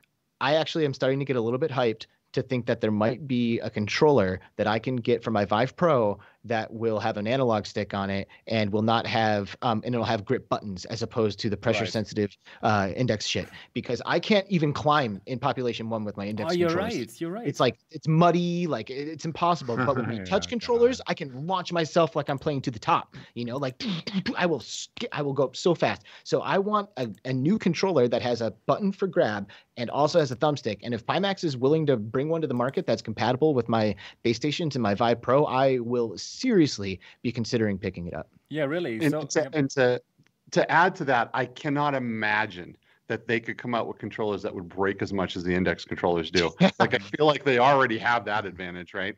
So right. So actually at CES, right, I did check the controller out, as in I touched it, and it felt great. I really liked it. It was like the perfect combination between the Valve Index and the Oculus Touch. So if they come out with that, not the trackpad version, with the other one, the other version with a thumbstick, and it works fine. I do believe that lots of people would pick them up, and they could probably sell a lot of them just for the controllers, not necessarily for the headsets. Right, I won't buy the headset. Yeah, but the controllers, really, they could really, really be like very successful. So I would really urge Pimax to rethink if they should really come out with that trackpad version. Why not simply put all their power into one controller that rocks, right? This kind of like having two controllers, it will completely frustrate people. They want to please everybody. Yeah, they just need to realize you can't do it. Yeah, right. So I simply want to ask now, I want to ask the people in the chat now, who would like to have what kind of controller? If you like the trackpad only one, say trackpad. If you like the thumbstick one, say thumbstick. So just wanted to get an idea. Again, if you want that Pimax controller with a trackpad, say trackpad. If you want that Pimax controller with a thumbstick, say thumbstick. So just to get an idea what the 209 people who are watching this right now, what they want, and also probably to give Pimax an idea if they're watching this to find out. And let me also write it now. Thumbstick. So my choice is thumbstick. What about you? Thumbstick is sick, dude. Yeah, thumbstick. That's where it's at. Thumbstick right? all the way. Thumbstick all the way. They might sell like 3 versions of the touchpad version, and they're all going to be to people going, wait a minute, I didn't mean to get this version. Oh, God, why did I get this version? Okay, there's thumbstick. Let's just send this chat transcript to Pimax on social media after the show. Yeah. Be like, hey guys, just you should have asked us first. Yeah, right. But you know what they'll do? They'll probably go, oh, everyone wants another headset. Thumbstick version. So what you're saying is you want a new headset. Exactly. We got that new screen here. Let's put it into that housing. So yeah, thumbstick all the way. I think you can tell it's like 99.9% want the thumbstick. So dear Pimax, we did some. There was one in the very beginning. There was one who liked the trackpad. Person said that he's better with trackpad in competitive games, and all I'm gonna say is 1v1 me, bro. Let's see. We'll see about that. Right. So dear Pimax, we did some consumer research here. So probably just put all of your power into that one controller that you can like completely like market, and people will probably pick that up. Yeah. Also, the thing is also that actually. The whole industry is moving toward that thumbstick and 2 buttons, right? Like everything is following Oculus basically. Even Sony on their new amazing controller with that force feedback has exactly the Oculus Touch button layout, right? So for all of the companies who are making, for all the developers, they are going to have this kind of control scheme. There's not going to be one developer who says like, oh, you know what? Let's make some trackpad optimized game. No. Mm-hmm. Right? It's Pimax. Are they in with OpenXR? Because I feel like that's a big part of it too, right? Is if all these companies want developers to be able to make a game one time and then make it OpenXR compatible, so it works on all of the headsets, then your controllers can't really be drastically different. Right. Exactly. So. Yeah, interesting. I really hope they do the right thing. But yeah, I hope so many times before. And also, yeah, PD, Paradise Decay also says, like, they're confusing him. He wants one headset. Yeah, one would be great, but for me, it would be even okay if they had 2 or maximum 3. Maximum, right? But 2 would be great, 1 would be amazing, and just, like, put everything into this one thing, and make it amazing, and that would help them a lot. Yeah, they should probably have the Pimax and the Pimax Pro. Like the Pimax being like the 5K Plus and the Pimax Pro being like the 8KX or something. For example. And then, wow, they would sell so many of these headsets, they would. right? They would. And maybe their quality control would actually be able to like get through some of these headsets and really start like fixing some of the problems that they have. But when they have 80 problems with 80 different headsets, how do you make this a thing? Like I just don't understand their reasoning at all. Exactly. So that is, yep. I don't know. I really hope they will make these decisions, but who knows?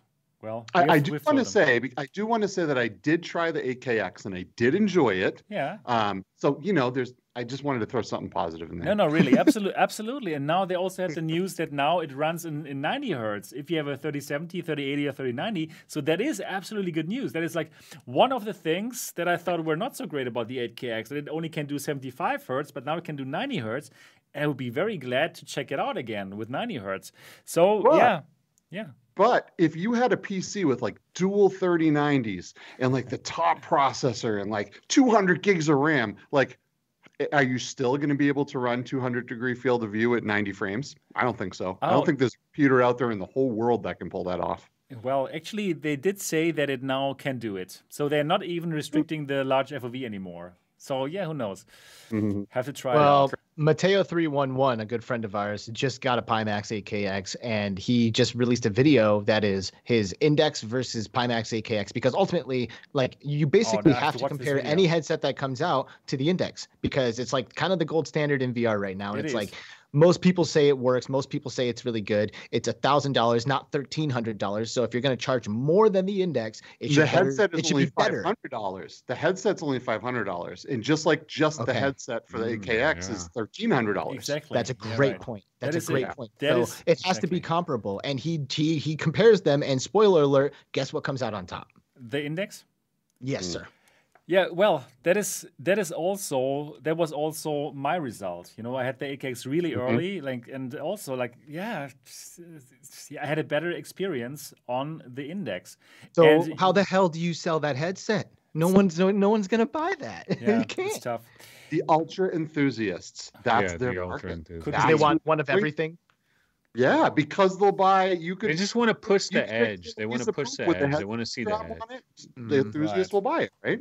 Could be. I think you're right, Anthony. I think they are obsessed with their number. Like if you compare specs side by side, they want their number to edge the other out. I think that is like the number one thing that they focus on. Could be, yeah, right. Yeah. Anyways, so that is Pimax. Still hoping that they could come up with some good stuff, and that they will be important in the market, because we need more players. And I root for them that they do launch these headsets with a wide FOV that nobody else does, right? So that's good. All right. So now let's get to the next topic here, and it's Apple VR headset that is supposed to come out next year. We're hearing more and more, and now again, some reports have dropped from this analyst that Ming-Chi Kuo. He has had lots of correct things in the past about Apple products, right? And now we hearing something new. Let me just read this out. Kuo believes that Apple's headset will use a hybrid Fresnel lens design encompassing 3 stacked lenses per eye. 3, cool, right? Made of lightweight plastic. The purpose of the design is to enable ultra-short focal length and improved optical performance, as well as a wide field of view, and keep the headset weight under 150 grams. Wow, okay, so we know that another company is doing this kind of hybrid design, which is Valve, with their Valve Index.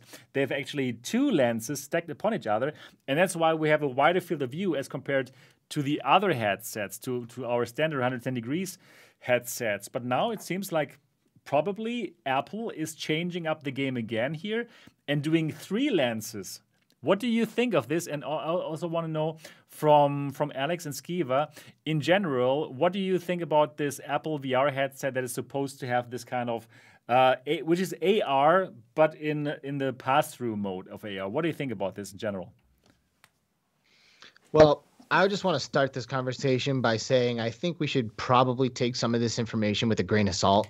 I checked out this article myself, and it came like it's like there's no confirmation of like where this information comes from. It's like kind of seems a little haphazard and slapped together. Some of the other articles on this guy's site, I have like a lot of spelling errors and stuff, and it's just something's a little janky about this. So I just kind of wanted to say that before I offer any opinions on this.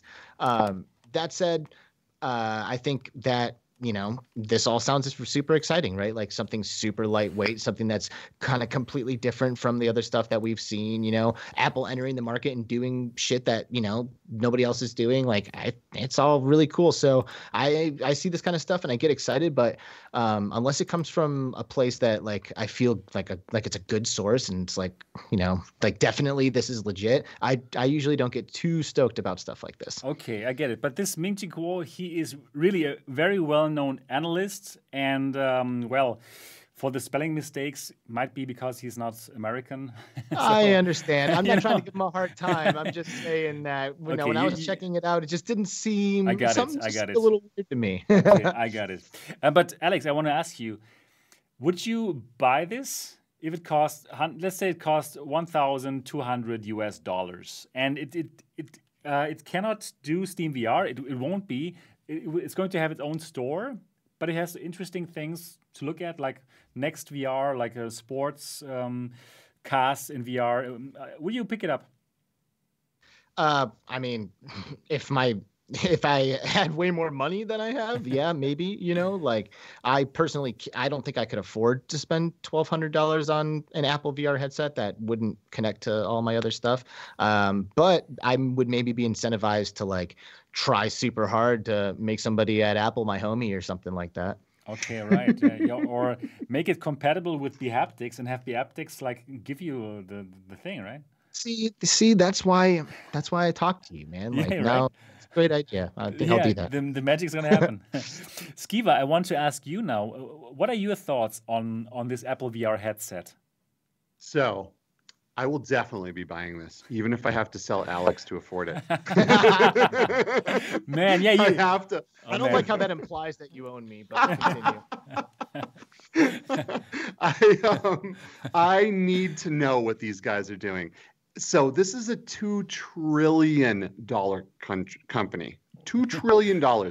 These guys have their hands and fingers in everything. They know everybody. They have supply chain connections. They have this, they have that. These guys are going to be putting some sick hardware into this stuff. And while they're not going to be concentrating on keeping the price low, we know that everything that Apple does is extremely innovative, extremely beautiful, and simplistic. And I really need to know what these guys are up to, man. I mean, the headset looks great. Just the fact that it's like almost a third of the weight of the Quest 2. That's crazy. That's huge. That's huge. That's huge. You're and right. it's going to have AR pass-through mode. It's going to have a lot of things. Now, what I'm not excited about is because I've kind of been burned by these stack lenses before, right? By getting an Index and having it be extremely glary and having it be like there's rings of light around everything, and I just don't think it's that great. I don't think that Apple's going to come out of the gate with that problem, because Apple is Apple, and they do everything correctly or they don't put it out at all. Is typically how they do things, exactly. Right? But I am very excited for this, because even if it's something that I don't want, Apple doing VR puts it into the mainstream person's brain that VR is a thing. Right. Well, right now they're like an Oculus. What does it do? But when Apple's in the game and Apple's making VR headsets, people are gonna be like, "Oh, did you hear about this VR thing? Yeah. What's happening right now?"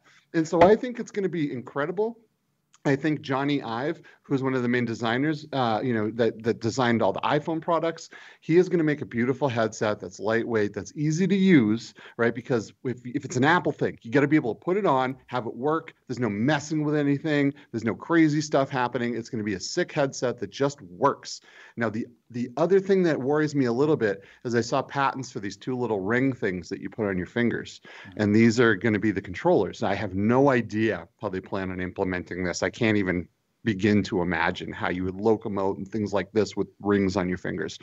I don't know. Maybe it's going to go some kind of direction like Facebook does with their wrist strap, where it kind of senses what you're trying to do. I'm not sure, but I am very excited to see with a $2 trillion company that has a product and almost half of the people in the world's homes has to offer when it comes to VR. And I know it's going to be expensive and I might have to sell some shit, but damn it, I'm going to try. I'm going to give it my all. I need to know what this is all about. You're going to sell your $600 router. Yeah. Like I didn't need it. Here, give me that Apple thing there. But we'll see. We'll see. I'm going to sell something. I don't know. We'll find out what it is. Yeah, right. Anthony, can these new rumors excite you? Yeah, I mean, well, obviously we know there's an Apple headset that's in development that's probably coming late 2022, possibly. And that's exciting as it is. So anytime we get any one of these new bits of information, I mean, if it continues to be the same information and it corroborates the previous information. So basically these like super compressed lenses, I mean, they're pancake lenses pretty much is what we're looking at here. And I've never tried a headset that has one of these. I know the Huawei Glass or whatever is 166 grams. It's sold in China. It has pancake lenses. And we know that Panasonic's VR glasses that we heard about, those are using pancake lenses. What do you mean pancake lenses? It's the type of lenses where it's basically like 3 different lenses that are pancaked together, hopefully with no air gaps to prevent like all the reflections and everything. Right. Oculus has a patent on that because I was looking it up like as we were doing this, and Oculus has a patent from a couple of years ago that's about that as well. But that's the idea, to get it as thin as possible so that the front weight, that like Apple is very interested in getting this thing out at around 150 grams. And so they've had previous prototypes supposedly that are like 250 grams. And they're like, no, we got to get under 200 grams. And so it results in these pancake lenses, most likely, unless they have some new breakthrough technology we don't know about. But the downside with pancake lenses is you can either have like really huge FOV or you can have really compact size. You can't have both, according to Michael Abrash. So, we're just going to have to wait until eventually we get some more info, like real concrete info on it. Agreed. Something I want to add here is I don't know if you spent much time with Pico at CES, Sebastian. Yeah, sometime. But they had those glasses that Anthony was just talking about. Yeah. Oh my God. Like it actually blew my goddamn mind. It was one of the most impressive things that I did at CES. And I feel like nobody talked about it. These lenses, it was a headset that basically looked like big, fat, thick sunglasses. Right. That was wired into like an iPhone that you put in your pocket. So the iPhone is powering the lenses that you're wearing. And these things were feather super weight. Sleek. And you put it on and it's like you're in VR, and I was blown away by that. So if Apple does something like that, or frankly, if anyone manages to get a product like that to the consumers, I think it will have a huge impact. Remember, that was 3 degrees of freedom. That wasn't a 6-stop headset. I know. And the phone had to power it in your pocket, and this is going to have everything built in. Yep. Yeah. But I believe that Apple, if there's one company who can pull this off, it's going to be Apple with all the resources, right? So I think they can make it. If Pico can make a headset that is pretty cool already, right? Then Apple, they can make like a killer headset. And I'm also super excited about this headset. Just see what Apple has done before, how they made smartphones a thing, right? Before the iPhone, there were some smartphones, but nobody really cared so much, right? Then Apple comes out, does the iPhone, and then boom, suddenly everyone and their mothers have a smartphone, right? Fantastic. Or how they introduced like the tablet form factor. Before people thought like, why would I need a big smartphone? Yeah, then now everyone has one, right? So I also totally agree with you guys. I think Apple could really do something for VR here, something important, and really make that mainstream. So I like what Oculus does with a cheap Quest, right, with all the strings attached. But I think Apple, they could really do a big service to virtual reality, and I think they will, and I'm excited about it. And of course, I'm going to be in that line in front of that Apple store here, right? And I'm going to wait there, probably camp out, make a live stream about that. It's going to be a whole event, and I'm going to get that device. Yes. And that's for me. I'm this PC and Android guy, right? So even me, I would totally do that. So I'm rooting for them. Yeah, I actually don't have Apple products myself, and of course a VR headset would be intriguing enough for me to acquire it if I had the means to do so. Right. There's one thing that Apple's missing since the days that they did come out with the iPhone and the iPad and all the products that everyone wanted that no one knew they wanted, and that is Steve Jobs. So I'm curious to see if Tim Cook, his crew, has the vision to make this happen. Either way, I'm going to try it and find out. But, I really got my fingers crossed, man. I really got my fingers crossed. Let's see what happens. It's going to be very exciting 2022 when it comes out. Wow. Hopefully we can try it at a convention or something and not have to spend all the money to try it. Exactly. That would be really good. Yeah. So Apple VR headset, hearing more and more of it, 2022, it's going to happen. And that's going to be super exciting. All right, we have one last topic, and that topic is Half-Life Alyx. Wow. Half-Life Alyx is 1 year old. Congratulations. And for that 1 year celebration, you can now get it 40% off for only $30 of Steam VR.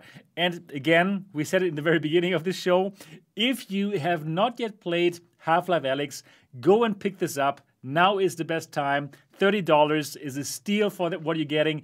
It is simply one of the, if not the most amazing game in virtual reality right now. Would you agree with that even 1 year after it came out? I would. It's especially $36, with all the modding, by the way, though. Okay. 36. Okay, $36. Still good. Still very good. I mean, a year later, we have stuff like this BioShock mod dropping. Like this is brand new, like completely brand new content that, of course, is made by the community, but an insanely talented and passionate community. And, Half-Life Alyx, you can get an amazing 6-7 hours out of that. You can take a break, come back, and there'll just be a pile of mods for you to play. Like it's the gift that keeps on giving. The mechanics are amazing. The graphics are amazing. And I don't know why people are waiting. Like that's like the game you don't wait on. Like play it, please. Do yourself a favor. Right. So I played every Half-Life game on release, including all the expansion packs. So I am a huge Half-Life fan. So I'm obviously biased here. Same right? here. But that being said, I will never, ever, I will be on my deathbed at 80-something years old thinking, oh, ouch. Wow, I remember playing Half-Life Alyx, one of the highlights of my life. Like, I really I love it. I love that game, and I will always remember it. It was a magical, magical time for me to play that game. It was just amazing. I love it. Yeah, right. And it was like in Germany, we just went into the first lockdown. Probably the same for you. You couldn't go out, nothing, right? We were all inside, and then it dropped, and at least we could like flee from that reality, which totally sucked and still sucks right now, 1 year later. And wow, we could be in this really exciting world, be in Half-Life and play a virtual reality game as it's supposed to be. Whereas you can touch everything, the physics are simply perfect, and even games that came out afterwards don't have this, right? Even games like, I don't know, like what came out recently, like this shooter, this first-person shooter, Above and Beyond. Medal of Honor. Medal of Honor, where it's like you couldn't touch things at all, right? It came out afterwards and is not so great as compared to Half-Life Alyx. So wow, it's still mind-blowing, and totally agree to what Alex said. And there's so many more games like those mods. I haven't even tried out that BioShock mod. How is it? Oh, dude, it's gonna blow your mind. Really? It's so good. Oh my god, it's so good. Yeah. You heard last week. It's all right. It's I. That's what I thought about it, but I don't know. I thought it was awesome. But I'm wondering, where is the licensing on the Source 2 engine? I was really expecting Valve to make some money by licensing the Source 2 engine, right? So other games could build on top of that engine, have the same kind of physics and buckets full of stuff, you know? Like that was one of the big things that really made the original Half-Life stuff great, is the games were amazing, and then people were able to build, license the engine, right, and make amazing games out of it. And I'm wondering where Valve is on that. Still, we haven't heard of any game that came out of this other than the mods, right? Which is a bit sad. Mm-hmm. Anthony, would you say that there is any other game that came out afterwards that could kind of reach Half-Life Alyx, or would you still think like, wow, okay, that is still the #1 game in VR? Overall, it's the number one game in VR, but I don't think it does everything perfectly. But like the doors, for right? example, well, yeah, the door, and I'm not joking about the doors. Yeah, the doors is a yeah, serious thing, man. I noticed the doors immediately on the first time I played that game. But also the physics, like a lot of people rave about the physics, and the physics are pretty amazing, but if we were to compare it directly to Boneworks, I know Boneworks has a lot of jankiness and there's a lot of downsides to Boneworks, but Boneworks physics are actually more realistic for the entire world that's running on it, where Half-Life Alyx, the physics are almost like designed individually for individual items in the world, and it works great, and it provides an amazing illusion. And to me, the best thing about Half-Life Alyx, like I will always remember that one level where you're basically in a hotel that is like, halfway destroyed. The part where you're like, oh yeah, oh my God, that level. And it's a horror game. Like in my opinion, it is a straight up horror game, and that's why I'm amazed. Like people, like Skiba was mentioning. Before the show, we asked him, did he play Cosmodread? And he's like, nah, man, I can't do horror games. But then I was like, wait, Skiba, have you played Half-Life Alyx? Because that is a straight up horror game. I mean, when you're in that hotel, like I have memories of being in that hotel. It's those creepy crawlies, it's the face huggers that have like the hair stuff on them. Yeah. It's something about the hair being on them just adds that extra bonus. Those where it's like these ducks? things. Yeah, they're like spiders, man, and like the one that's hiding in like the bathtub or whatever. Yeah, right. All right, yeah. There were a few times where I damn near fell over from jump scares in that game, but I do feel like it was more sci-fi-y than it was horror. There were definitely scary parts, and the first time I went into that abandoned subway station, oh man, and I was going through those train cars, that was pretty scary. So there are scary moments. At the same time, I do wish that when those head crabs came flying at my face, I could bat them away, right? That, to me, melee was the big thing that was missing. Was Saints and Sinners released after Half-Life Alyx or before? Afterwards. That would be the one game that I would say competes with Half-Life Alyx, because Saints and Sinners did some amazing things that made it feel really, really good to me. So...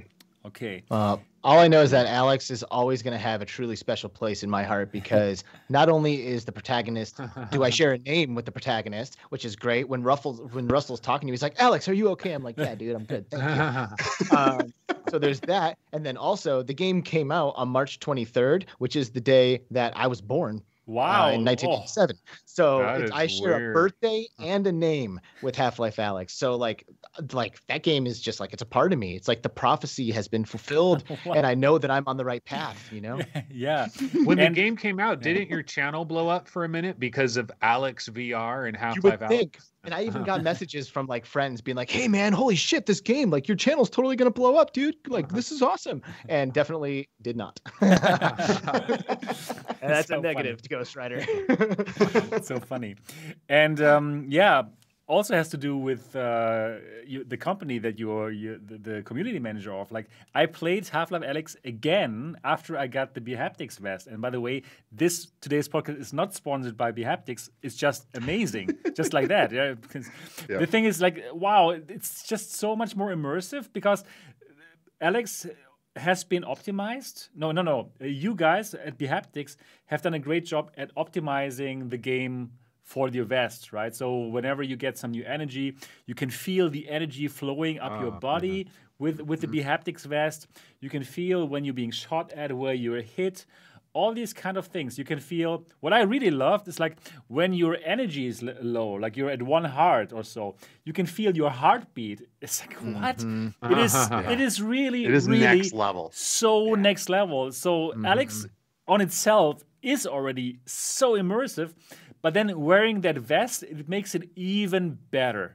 Straight up. And that heartbeat, like that will get you to run to a healing station. Like when you're feeling that, like it really does add like some pressure to get a heal. You know, you're like, dude, my heart is going, like I should fix this right now, you know, like I need help. So you definitely like are incentivized to do things differently when you have haptics that don't exist. And it's funny, one of my favorite haptic patterns ever, and to this day, this is actually the moment I was sold on bHaptics. This is before I was community manager and I was still myself trying to figure out whether or not it was a product that I thought was worth it. I was playing Half-Life Alyx and I picked up I don't know, what was it, like a piece of ammo, and I went and dropped it in my bag, and I felt that thing drop down my back into a bag and like settle at the bottom, and I was like it was a mind-blowing moment. Like it's funny, but it's like my favorite haptic response is dropping stuff into your inventory. Like it completes the experience. And you know, if you've got the money and you love VR, bHaptics is 100% worth it. Absolutely. I can totally agree on that. And I'm not the community manager for bHaptics. I really love it.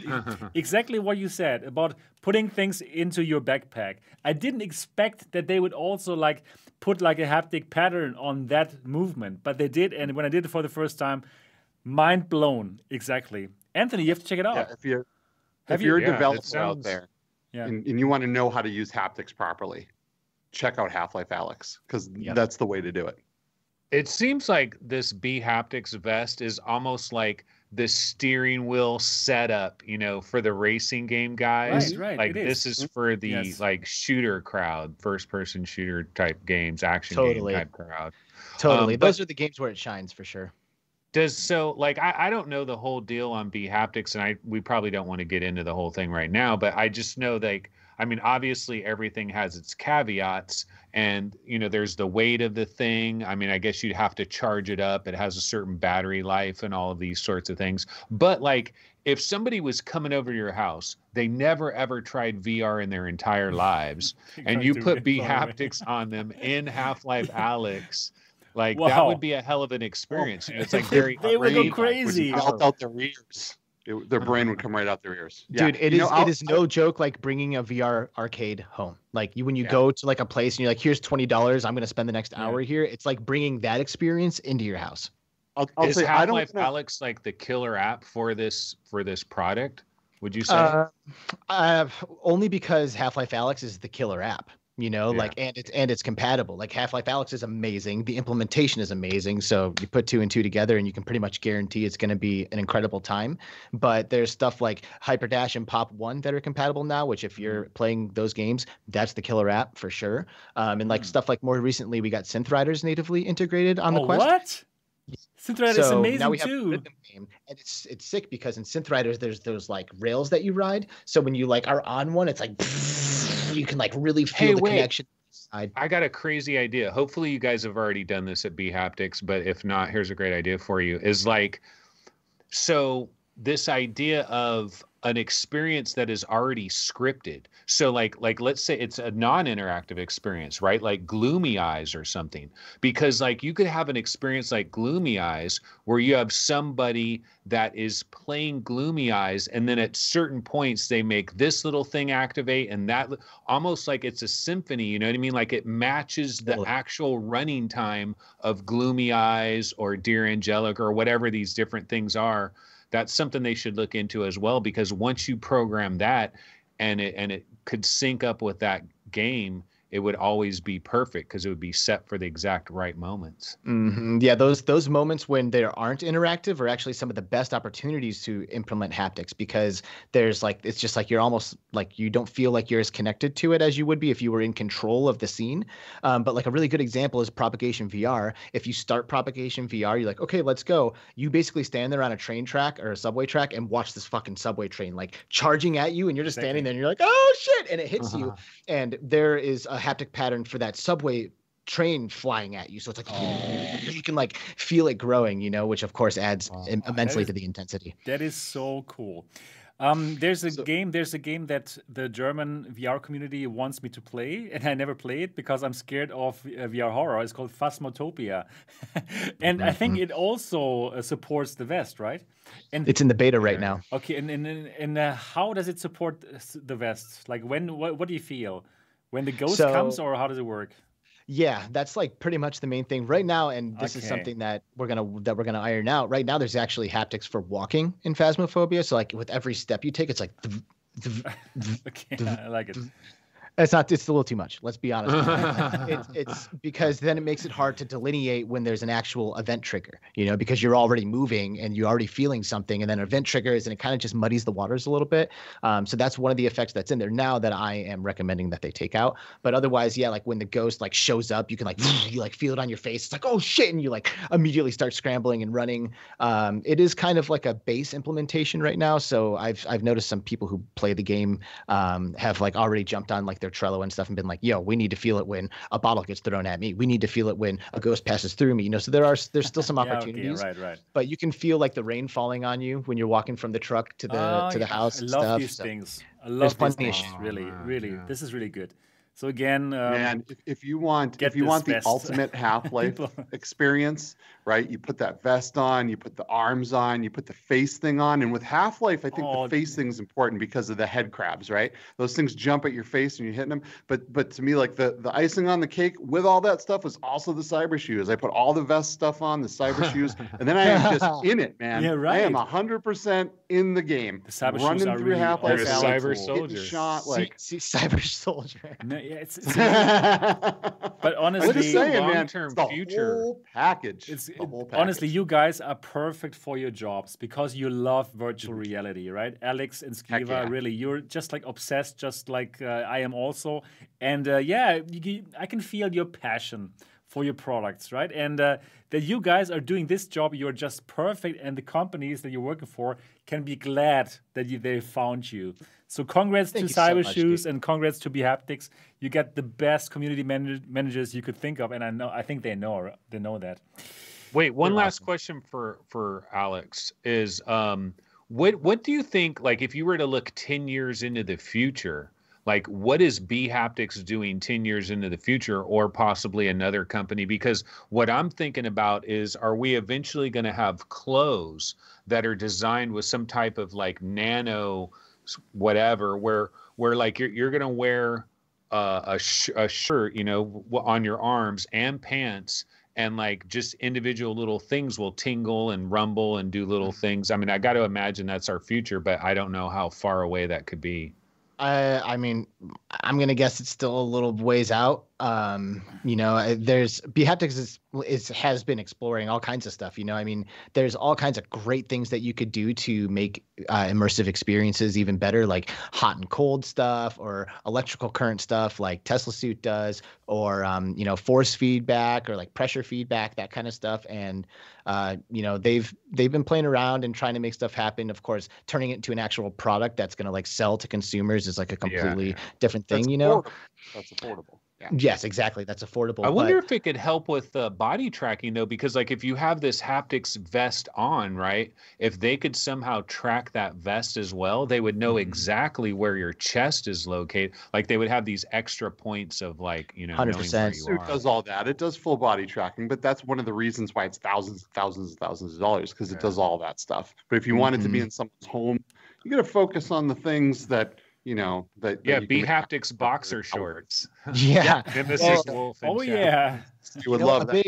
A big part of this too is friction, right? Like VR already has a lot of friction to get in, and like a barrier of entry is pretty hard. So to add another haptic device or something like that, it kind of needs to be something that you can just like throw on like quick style, to put on the Tesla suit at CES. I literally had to get naked. I took all my clothes off and I was like in my fucking chonies, like getting into a damp wetsuit that somebody had already had on like 20 minutes ago or something. Like it was weird and kind of strange to get into it. But, like consumers are never going to do that. You might put a wetsuit on. I guess maybe they would, because you put on a wetsuit to go skiing. Right. So maybe you'd be willing to put on a wetsuit before you get into your VR experience. But I think today's consumer anyway just kind of wants something that's quick and easy. you're only going to do that if you're like straight up in the effing Matrix. You know what I mean? Straight like up, it's got to yeah. be like that one Black Mirror episode. Like you got to be all the way in. It's got to be hyper real to the 12th. Right. And you're in there for like 10 hours before you come back out. In my opinion, 10, 20 years from now, you know, I love all these peripherals and I love these companies, but in my opinion, none of this is going to be a thing anymore because we're going to put on a brain interfacing unit. Right? That's like 30 years. Need to put all this stuff on. I don't know, dude. I don't know. A lot of companies with a lot of money and a lot of smart people. Yeah, right. I mean, Valve. You don't need haptics. You don't need shoes. You're just gonna put that shit on and striking Viper style. Your eyes are gonna roll back in your head and you're in it. Yeah, but what's the frame rate? No. Right. You have to just read or listen to Ready Player 2. That's all that book is about. It's bringing it to the next level. Ready Player 1 was talking about VR, and Ready Player 2 is talking about BCI. The engine and the memory engine as well. Because that is also by Gary Walden, right? Because he also goes into the brain-computer interfacing stuff and all the things that are going to happen. So exactly, super exciting. Yeah. So actually, we are already at the 2 hours mark. It's actually normally time to stop, but it's so good here. I really enjoy the atmosphere and the vibe here with the Between Reality guys. So one last thing that I want to ask you. That I want to discuss with you. Not too long, but probably, let's talk a bit about it. It's like we are 5 years now into virtual reality, starting like, let's say 2016, right? And I simply want to ask you, what do you think about how far we've gotten now from the first, like, let's say the Rift CV1 and the HTC Vive to what we have right now, to the Quest 2 and the Valve Index and all these headsets? Are you satisfied with the evolution of VR in these 5 years? Anthony. Well, so here's the thing. So tomorrow is the 5-year anniversary. Tomorrow is the 5-year birthday of the Oculus Rift. It came out on March 28th, 2016. So we are literally 5 years after the birth of like legit consumer VR that happened in this second wave. And one of the things I like to think about is like put myself back into that 2016 person and what I thought we would have now. And it's like, did we achieve what I thought we have? Are we farther? Is it better? And I see both good and bad. Like, I feel like from the hardware standpoint, I think we've come both farther than I thought we've come, but in other ways, we haven't gone as far as I thought we'd have gone. On the software side, I got to admit, I am a bit disappointed because here we are 5 years later, Red Dead Redemption, man, BioShock, Grand Theft Auto, you know, where are these games, right? And I mean, we got Fallout 4 VR, we got Skyrim VR, we've had and you know, Half-Life Alyx, of course.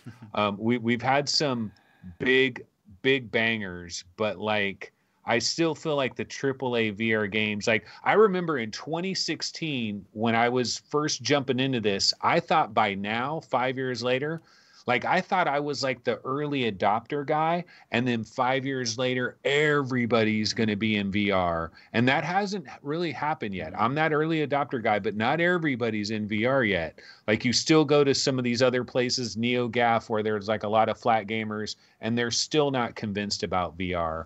And I think part of it is we don't have enough of these huge monster AAA VR games that are truly built from the, like even the ones that we got, like Fallout 4 VR, Skyrim VR, they weren't really built for VR. You know, the VR was added on later. So it's a mixture of good and bad, but I think mostly we're in a good spot. At least we're not dead. Hey, there's that. We're not dead. VR has survived, you know, and it seems like no, you're right. VR. Right. Well, no, it could have been a disaster. Like it could have been really bad. Like we had some. Remember when the CCP Games guys dropped out of VR, and they're like, you know, we dropped out of VR. Like there was some really bad stuff. So the good news is like, it's pretty obvious that VR is going to be around for another 4 or 5 years, regardless of what ultimately ends up happening. And that's great that we've got this continue, you know, it's going to keep moving forward. So that's good. Right. What about Skiva? What do you think? So this is like Anthony. There are things that I'm really surprised about and things that I thought would have been better. But there's some caveats in this whole thing, right? So not in a million years when I got my Rift, did I think that there would be a standalone headset that I didn't need a computer for? I would have bet against that a million times. No way I would have thought that would have happened. So the fact now that we have a Quest 2 with almost 4K screens and just in the sickest chipset available for mobile and all this stuff, and it's just hand tracking, right? Yeah, right. And you can hit your headset and see the real world just like that. That's pretty sweet. I wouldn't have thought we would have been there, but on the other side, I thought maybe we would have more of those AAA games to draw the crowd in, because that's what it is. People want the AAA games. People want the games they're used to. Just like anything in life, people don't want to change. They want to be drawn in by the things they already know. So when GTA comes, when all of these other games, Red Dead Redemption, that's going to be absolutely huge. On the other hand, I feel like we were about to get this massive boom, and we were robbed of that by the coronavirus.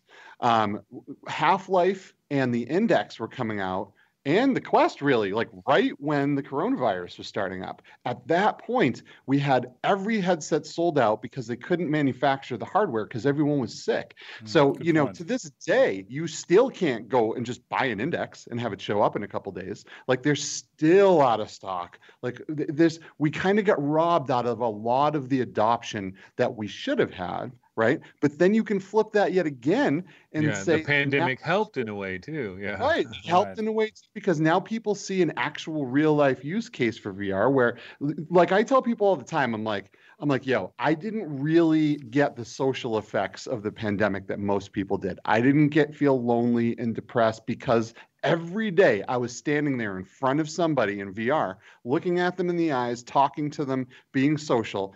And I think a lot of people are understanding that now. One of the big problems with VR is you can't put it on a television ad and show what it's like. Right. And that's one of the things that we know. You have to try it.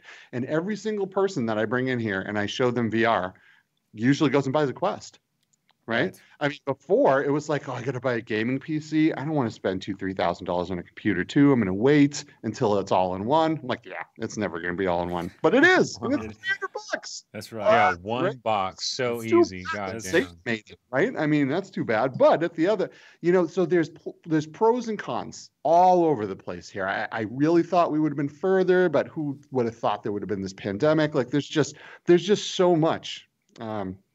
Yeah, I mean, I'm pretty happy with the state of the technology right now. I wish there were more competitors that weren't trying to sell our souls to make this stuff affordable. But at the same time, yeah, exactly. Right. Yeah. And how about Alex? How about you? What do you think about the state of VR and how we've progressed in the last 5 years?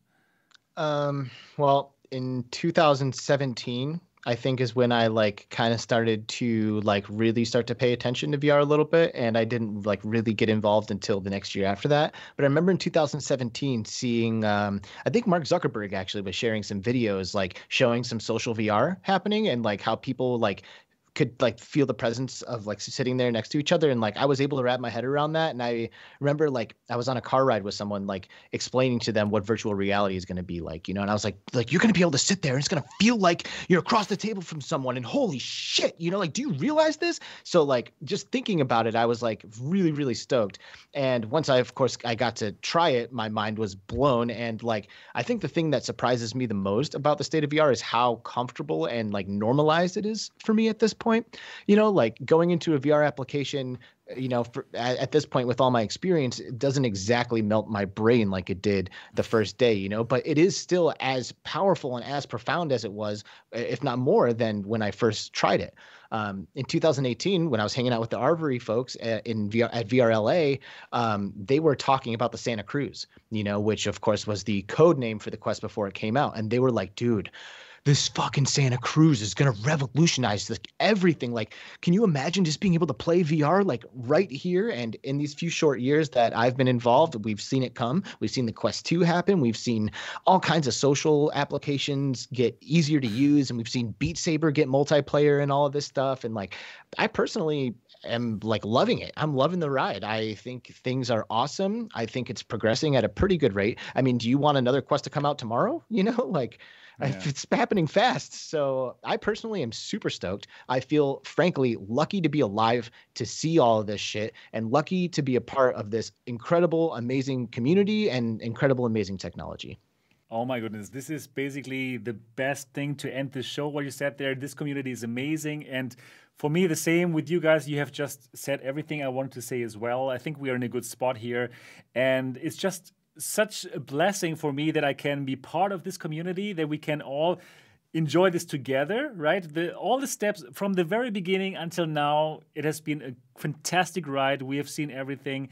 And I believe that the next 5 years are going to be just as exciting. And we are in the next 5 years going to get to that mainstream. I'm pretty sure it's going to happen way more than the first 5 years. So yeah, companies like Apple are going to make it more mainstream, and there's going to be more competition, PlayStation VR 2 and all the things. Yeah, I am also still that believer in virtual reality that I've always been, still as passionate, and just say I'm so glad that we have this community, that we have everything going on that we've been going on, and it's a pleasure that we can be in this ride together. So I want to say thank you to the Between Realities hosts here, Alex and Skiva. Thank you so much for being on this show. This has been an amazing show. Yeah, it felt so great, just right.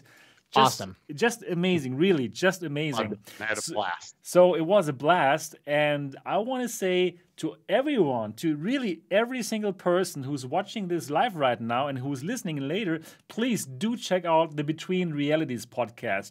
If you want more from Alex and Skiva, these guys are great, super passionate. They have an amazing podcast where they have a guest like every single time, and you really get to know the people from the industry, not just about the news, really about the people who join that and who makes up the community and the industry. So do check out the Between Realities podcast. It is fantastic. So again, thank you so much for being on the show today. Thank you, Thanks. dude. Sebastian, you are the fucking man. You are a legend. Keep crushing it. Thank you so much for having us, dude. And we're crushing it together here. Growing together, really that's are. the point. Let's grow together. This is simply amazing. So for all of you who enjoy this podcast, please, again, do write a review for the Next Dimension podcast and for the Between Realities podcast. So simply get out your iPhone, get out your iPad, open the podcast app, and find these two podcasts and give us a 5-star review. They will really help us out, so more people can get inspired by our passion for VR, and that's what we're here to do. So please do that. Other than that, give this video a thumbs up if you're still watching it live right now, or if you're watching it later. And that's it for the show. Thank you so much for watching or listening to it, and we're looking forward to see and hear you next week. Bye-bye. Bye, everyone. Bye. Later.